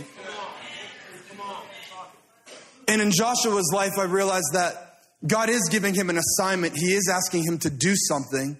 But more than that, God is speaking to something deeper. He's speaking to Joshua's identity. He says, be strong and courageous, be strong and courageous, be strong and Speak to his identity. Where are you getting that from? Courageous. Why? Because God knew that what Joshua would face in his life would change, but who Joshua needed to be would be the same, no matter what he was facing. No, all Joshua needed to do was believe the words of the Lord. The Lord said, I will be with you. What's called for is faith and trust in God. Faith that what God said is true.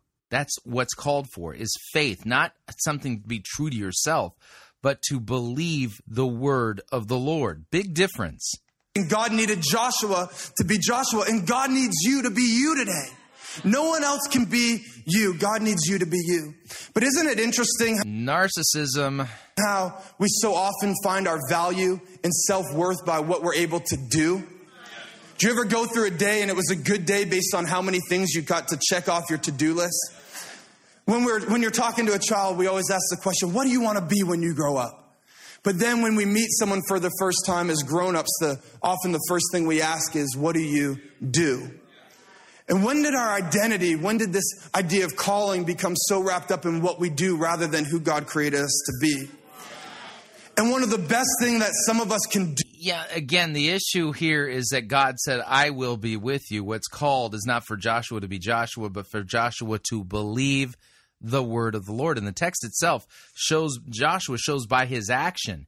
In verse 10, Joshua commanded the officers, the people, pass through the midst of the camp and command the people, prepare your provisions, for within 3 days you are to pass over this Jordan to take possession of the land that the Lord your God is giving you. Yeah, to possess. It shows Joshua, chapter 1, verses 10 and 11, show that Joshua believed and trusted God's word to be true and that God would follow through on what God said he would do. Do today is simply put the to-do list aside for a moment and create a to-be list. Ask God, God, who are you calling me to be? Create a to-be list? Really? Yeah, this text has nothing to do with creating a to-be list. Some of you, God's calling you to be an encourager. God's calling you to be a listener. And the best thing that you can do is simply be there for people and give them the strength and courage they need.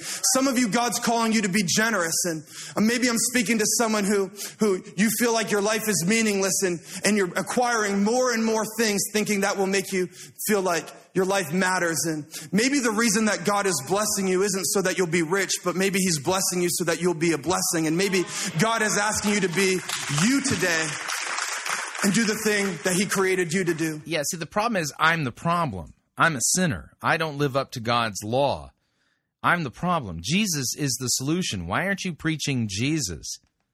Because there's an assignment that God has given each of us in our life, and we each have a part to play, but you'll only... Yeah, again, could you show me that from Scripture? And if you point to Ephesians 2:10, for we are created in Christ Jesus for good works that he's prepared in advance for us to do.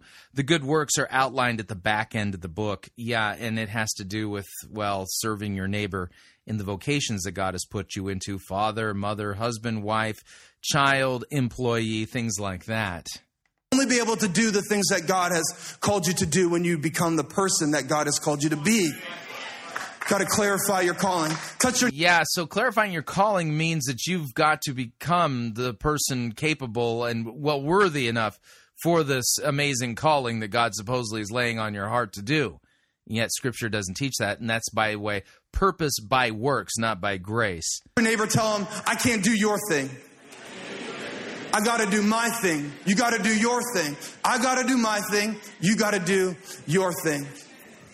But here's the frustrating part. I'm like, all right, God, I know who you've called me to be. I'm Jonathan Josephs. I'm feeling good. I'm Jonathan Josephs. And then I get to whatever Jordan River is in front of me, whatever situation it is. And suddenly I'm reminded once again that those voices of doubt flood my mind. And I realize that even as me is still a little disappointing. Even as me, I still don't have what it takes. Even as me, I still don't necessarily know what I'm doing. And suddenly I'm reminded over and over again that even as myself, I'm still insufficient to do the things that God has called me to do. Sometimes I don't have the energy. Sometimes I don't have the strength. Sometimes I don't have the wisdom. Sometimes I don't have the idea that I need next. Maybe you're Could that possibly be a result of your sin? Business owner, and even as you started the business from nothing, you brought it to this place, and you feel stuck, and you're wondering if you're the next person you're the person to take it to the next level. And even as you feel a little paralyzed, like I'm not sure what to do right now. And what I see in this passage is God asking me to do something in my life, and what I hear God speaking to me in those moments where even as me, I feel inadequate, God is... You hear God speaking to you? Really, direct revelation? I don't think so. He's asking me to deal with my doubts. Deal with my doubts. Deal with my doubts. See, I believe that doubt is a seed. Yeah, again, Joshua had no doubts. He believed the word of the Lord and acted on those words in faith. And what it becomes is largely determined by what I do with it. When we let our doubt go unmanaged, it grows into the weed of discouragement and the weed of fear that holds us back from the very dreams and destiny that God's placed in our hearts. Yeah, again, dreams and destinies that God's placed in your heart. Bible nowhere teaches that God's going to place dreams and destiny in your heart. False doctrine there. And this text that you're reading from Joshua 1 does not have anything to do with any of that. And that's why I hate that voice of doubt so much in my life, because I see it holding me back from opportunities and good blessings that God has given in me in my life. And so I spend so much energy trying to eliminate those voices of the in crowd. You know the in crowd? Inadequacy, incompetent, insufficient. And they drive me nuts, and I want to eliminate them, but I realize that God is just asking me to deal with them. I can't get rid of them. I got to deal with them. Because when I deal with them, that seed of doubt can become something much greater than fear and discouragement. Instead of letting that seed of doubt become fear, I can allow it to produce great faith in my life when I deal with my doubts. Here's why. In Joshua 1:9, God says to him, have I not commanded you, be strong and courageous? He's reminding Joshua of who he is. He says, do not be afraid and do not be discouraged. No, actually, God is reminding Joshua of who God is, not who Joshua is. Doubt get to that place in your life. He says, why? For the Lord your God will be with you wherever you go. When I think about what God's called me to, I expect to hear God say, don't be afraid and don't be discouraged because I've given you everything you need. But that's not what God says to him. He doesn't tell Joshua that he has everything he needs. He says, don't be afraid and don't be discouraged because I'm with you wherever you go. I'm with you. And it's comforting for me to know that in this calling that God has given me, in this assignment, in these blessings, in these opportunities that he's placed in my life, I'm not doing it alone. There is a God who is with me along the way. Me. Yeah, again, top billing here. Jonathan Josephs is at the top. That's who he's primarily preaching about. Stephen Furtick comes in second. Jesus Christ, distant last place here. He's not preaching Jesus. And maybe doubt is a gift that God gives us to produce dependence on him. Maybe doubt is the... Maybe doubt. This text has nothing to do with doubt. Joshua believed the Lord, believed the words of the Lord. Very seed that God gives us to remind us that when we're insufficient, we have a need for an all-sufficient God. I'm spending so much energy trying to shake those feelings and eliminate that doubt. And God is asking me to deal with it and let it produce the faith that brings me to a place where I'm more reliant on him. And one of the best things we can do is deal with our doubts by inviting God into the places where we feel insufficient. God, I need you in my marriage. God, I invite you into my business. God, I invite you into the dream destiny that you've laid on my heart. God, I invite you into this relationship. God wants us to deal with our doubts because it's only when we realize that we can't do that's the only time we'll be able to see what God can do. And I want to see what God can do in my life. And God gives me these weaknesses. God gives me these limitations to remind me that I need him. And I can let that seed of doubt grow up into faith. Yeah, doubt never grows up into faith. Yeah, doubt is the opposite of faith. Dependence, reliance on the God who called me. I got to deal with my doubts. Deal with my doubts. And as I deal with my doubts and I allow that to stir up faith in my heart, knowing that God is with me, and as I embrace who he called me to be, and I'm being Jonathan Josephs and you're being you, I still get to this end of this edge of this Jordan River, this thing in front of me standing between me and the promises that God has given me. Yeah, again, you don't have any Jordan River in your life, and God has not given you a dream destiny to fulfill. Sorry. The Bible doesn't teach this. You have bought the lie, drunk the Kool-Aid, if you would, that Stephen Furtick dishes out every Sunday. And faith always requires action. Faith without works is dead. And so as much as God is giving me courage in my mind and reconciling things in my heart, there's still a point where I actually have to do something about what God has called me to do. And that's where Joshua finds himself. God is saying, be strong and courageous. I'm with you. But Joshua still has the assignment of leading the people across the Jordan River into the promised land.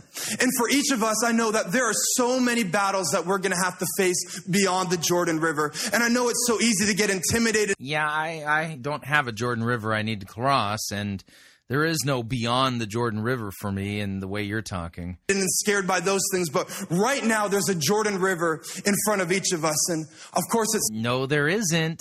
symbolic for whatever's standing in front of you today. Maybe you're... No, it isn't. Yeah, the Jordan River is not a symbol, an allegory of something that stands between you and your so-called dream destiny promised land that God's called you to. This is utter nonsense. This is not hermeneutics. This is narcissistically twisting God's word into a pretzel. The texts are about Jesus, not you.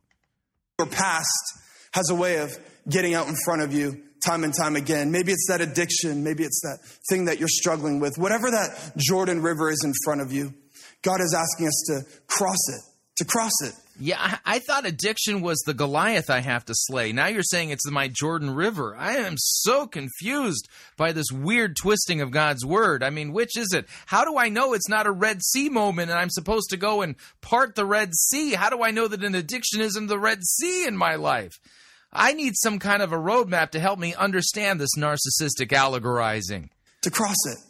But I find myself so often standing at the edge of this Jordan River wondering, what do I do now? God, I believe you've called me. You're not standing at a Jordan River. Me to this, but there's this issue of my finances standing right in front of me. And God, I believe you called me to, you said you'd give me a great spouse, but I'm tempted to compromise my values because I just don't know how to cross this river and I'm sick of getting save the dates in the mail. Whatever this river is in front of you, God is calling you to do something about it. Because God called Joshua to cross the Jordan River and lead the people into the land he promised them. And if you're a Bible nerd, you know that this isn't the first time the Israelites had to stand at a body of water. If you remember when they were coming out of Egypt, they got to the Red Sea as Moses was leading them out. But the difference was this time, God spoke to Moses and said, stretch out your arm and I'll part the water. God told Moses exactly what he wanted Moses to do. And God told Moses exactly what he would do. But it's different for Joshua because Joshua isn't given any instruction and Joshua isn't given any specific promise from God. Joshua is simply told, cross the Jordan River. And the uncertainty is part of the reason I so often feel afraid and so often feel inadequate because I'm standing at the edge of this river in my life and I know that God is calling me to go across, but I just don't know how he wants me to go across. And how do you know it's not the Red Sea and that you're supposed to wave your stick at it and part it? Feel that way. And I believe that the last thing that God is asking each of us to do, and this is a step that no matter where you're at in life, I believe you can take, even when you don't have the rest of it figured out, and even when there's situations down the road that you're going to have to face. There's a river in front of us all, and I believe that God is asking you to step into your stream. Step into your stream. Yeah, so God, again, I just asked the question, how do I know that the body of water in front of me is the Jordan River or the Red Sea? Two completely different solutions here. I mean, how am I supposed to know which one it is? Because, you've just allegorized the text, right? Because so many times we're standing on the edge of this river and we're waiting on God. God, what do I do now? I'm here. You called me to cross, but what do I do now? But what I see in the story of Joshua in Joshua chapter 3, they get to the Jordan River and the Bible points out that it was in flood season because things are always a lot harder once we get there. Yeah, but how do you know what you're supposed to do is, tell the sun to stand still? I mean, are you sure you've got the right allegory here in this circumstance?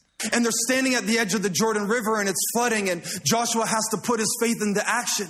And God hasn't given him a specific instruction other than to cross. So Joshua did the only thing he knew how to do. He had to believe that if God was faithful in his past, God would be faithful in his present. And the same God who parted the water then could part the water now. And so it says that Joshua and the priest stepped into the stream. And the moment their feet touched the water, it says that God dried it up and they crossed on dry land. And I believe that God sent me here to tell somebody who's standing on the edge of your Jordan River, waiting on a miracle, that the miracle is waiting for you in the water. Yeah, again, that's just utter nonsense. And again, I just keep asking the question, how do I know that this is not a Red Sea moment? And that what I'm supposed to do is, in faith, shake my stick at it? You're sitting there saying, oh, your miracle's in the stream. Really? That's not what this text is about at all. You've totally biffed it. You have no clue how to rightly handle God's word. And the reason for that is because you've bought the narcissistic lies of Stephen Furtick, and this is utter nonsense. It doesn't make a lick of sense. How do you know that this isn't the moment in your life where you've got a big rock in front of you and you're thirsty and you need to strike the rock so that water comes out of it? How do you know it's not that? How do you know this isn't the time when you're supposed to go to Mount Horeb and because Jezebel is seeking to destroy you, and you need to go into a cave, an allegorical cave, so that you can hear the still small voice? How do you know it's not that? How do you know this isn't the time when you're supposed to go into an upper room and raise a dead thing from the grave? You just don't know. You see, when you do this with Scripture, it doesn't make any sense at all. Step into your stream. The provision is there. The blessing is there. Really? And how do I step into my stream exactly? How does one go about doing that? I'd like to know, because it doesn't make any sense. The breakthrough is there.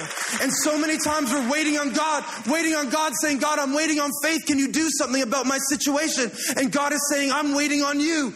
Step into your stream. Get your feet wet. There's something that each and every single one of us can do about that thing standing in front of us that we're so intimidated by. You might not have all the answers, but I believe we can take a step.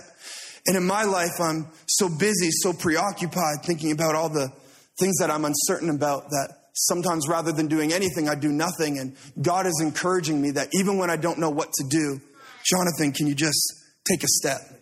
Take a step. What's the step that God is asking you to take today? Maybe you feel that God's called you to be generous. Maybe that's who God's called you to be. Oh, yeah. So give money to Elevation Church. That's what it means to step into your stream. But you feel like, I don't see any margin in my life to be able to do that. And I can foresee unexpected bills down the road. Maybe God's asking you to take a step. Just start somewhere. Just start somewhere. Maybe you feel like, just start stepping, and maybe something will happen. Maybe your miracle's in the stream, and maybe it's not. But just start stepping somehow. Like me as a parent, God, how do I get my kid to love you and to be the person you've called them to be? And how do I change his heart? And God's saying, don't worry about that. Can you take a step today? Just make a commitment to bring him to church each week. And maybe you're like, how do I change my husband's heart? It seems that no matter what I say, he won't change. And maybe God is saying, take a step, and can you love him unconditionally? And can you continue to be faithful? God, I don't know how to change that person's heart. They seem so hardened to you. Okay, but can you take a step and bring him to church? Just invite him. Just invite him. There's a step that each of us can take.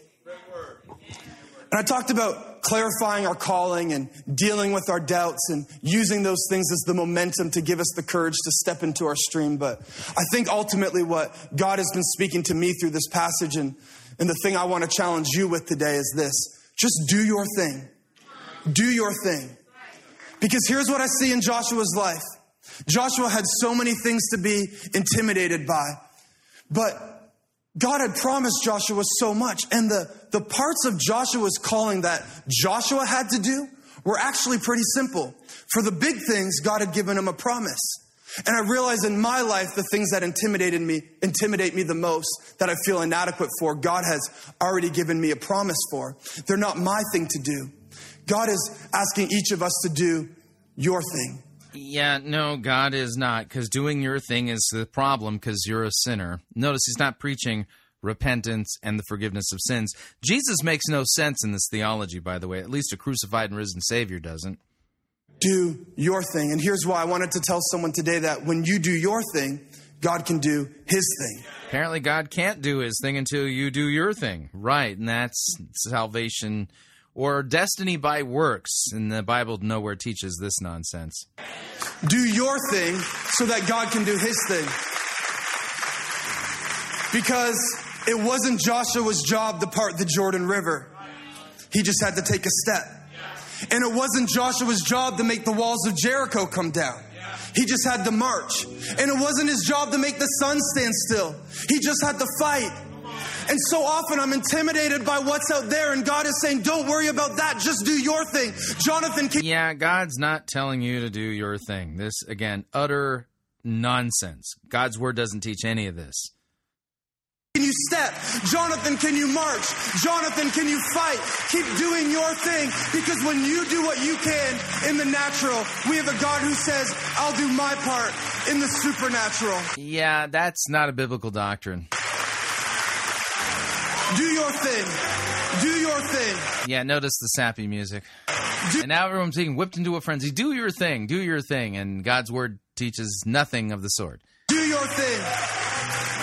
God is saying to someone, hey, don't worry about restoring that relationship, but can you do your thing and make the phone call? Don't worry about changing that person's heart, but can you invite them? Don't worry about knowing everything you need to do, but can you take a step? Sign up to be a part of an E-team. We each have a thing that we need to do that only you can do. Nonsense. And our pastor's given us a vision to reach 100. Your pastor has given you a vision. There's Stephen Furtick again. We're going to end off with Stephen Furtick's vision to reach 100,000 people. 1,000 people with the gospel of Jesus Christ. Yeah, it sounds to me like he hasn't reached any of the people there at Elevation with the gospel of Jesus Christ, because the gospel of Jesus Christ is the good news that Christ bled and died for our sins and rose again on the third day. And this is not, I'm not hearing the message of repentance and the forgiveness of sins. I'm hearing the gospel of find your dream destiny that God has laid on your heart and just step into the stream and do your part and God will do your part. That's not the biblical gospel. This is a false gospel. If you're rooted in this house, there's a thing that God is calling you to do, but He's created you to be something, and only you can do the thing that He's called you to do. Oh, he's got the Stephen Furtick-esque applause lines down, but none of this is biblical doctrine. But you got to step into your stream. Yeah, step in it is what you've done, that's for sure. Not a stream, but you've stepped in it. And do your thing. And when we do our thing, we'll see God do the supernatural time and time again in our church. What I love about Joshua's life is we read earlier about the end of Moses' life, but Joshua had a great ending to his life too. In Joshua 23, it says this, now I am about to go the way of all the earth. You know with all your heart and soul that not one of all of the good promises the Lord your God gave you has failed. Every promise has been fulfilled. Not one has failed. And God is speaking great things over my life, and God is speaking great things over your life. But He's asking us to do our thing. Do your thing so that He can do His thing in our life. Done. Wow, what a mess. So there you go. That's the Farm League there. That's one of the up-and-coming superstars of the Seeker-Driven Vision Casting Leader Network. And, oh boy, he's really learned the Stephen Furtick chops. I'm sure one day when he thinks he's received a vision from God to do church for the unchurched and goes to some metropolitan area and selects his leadership team and casts vision to them, he will be, well, let me use a biblical term, twice the son of hell that Stephen Furtick is, because he's not preaching Christ. This is not the gospel.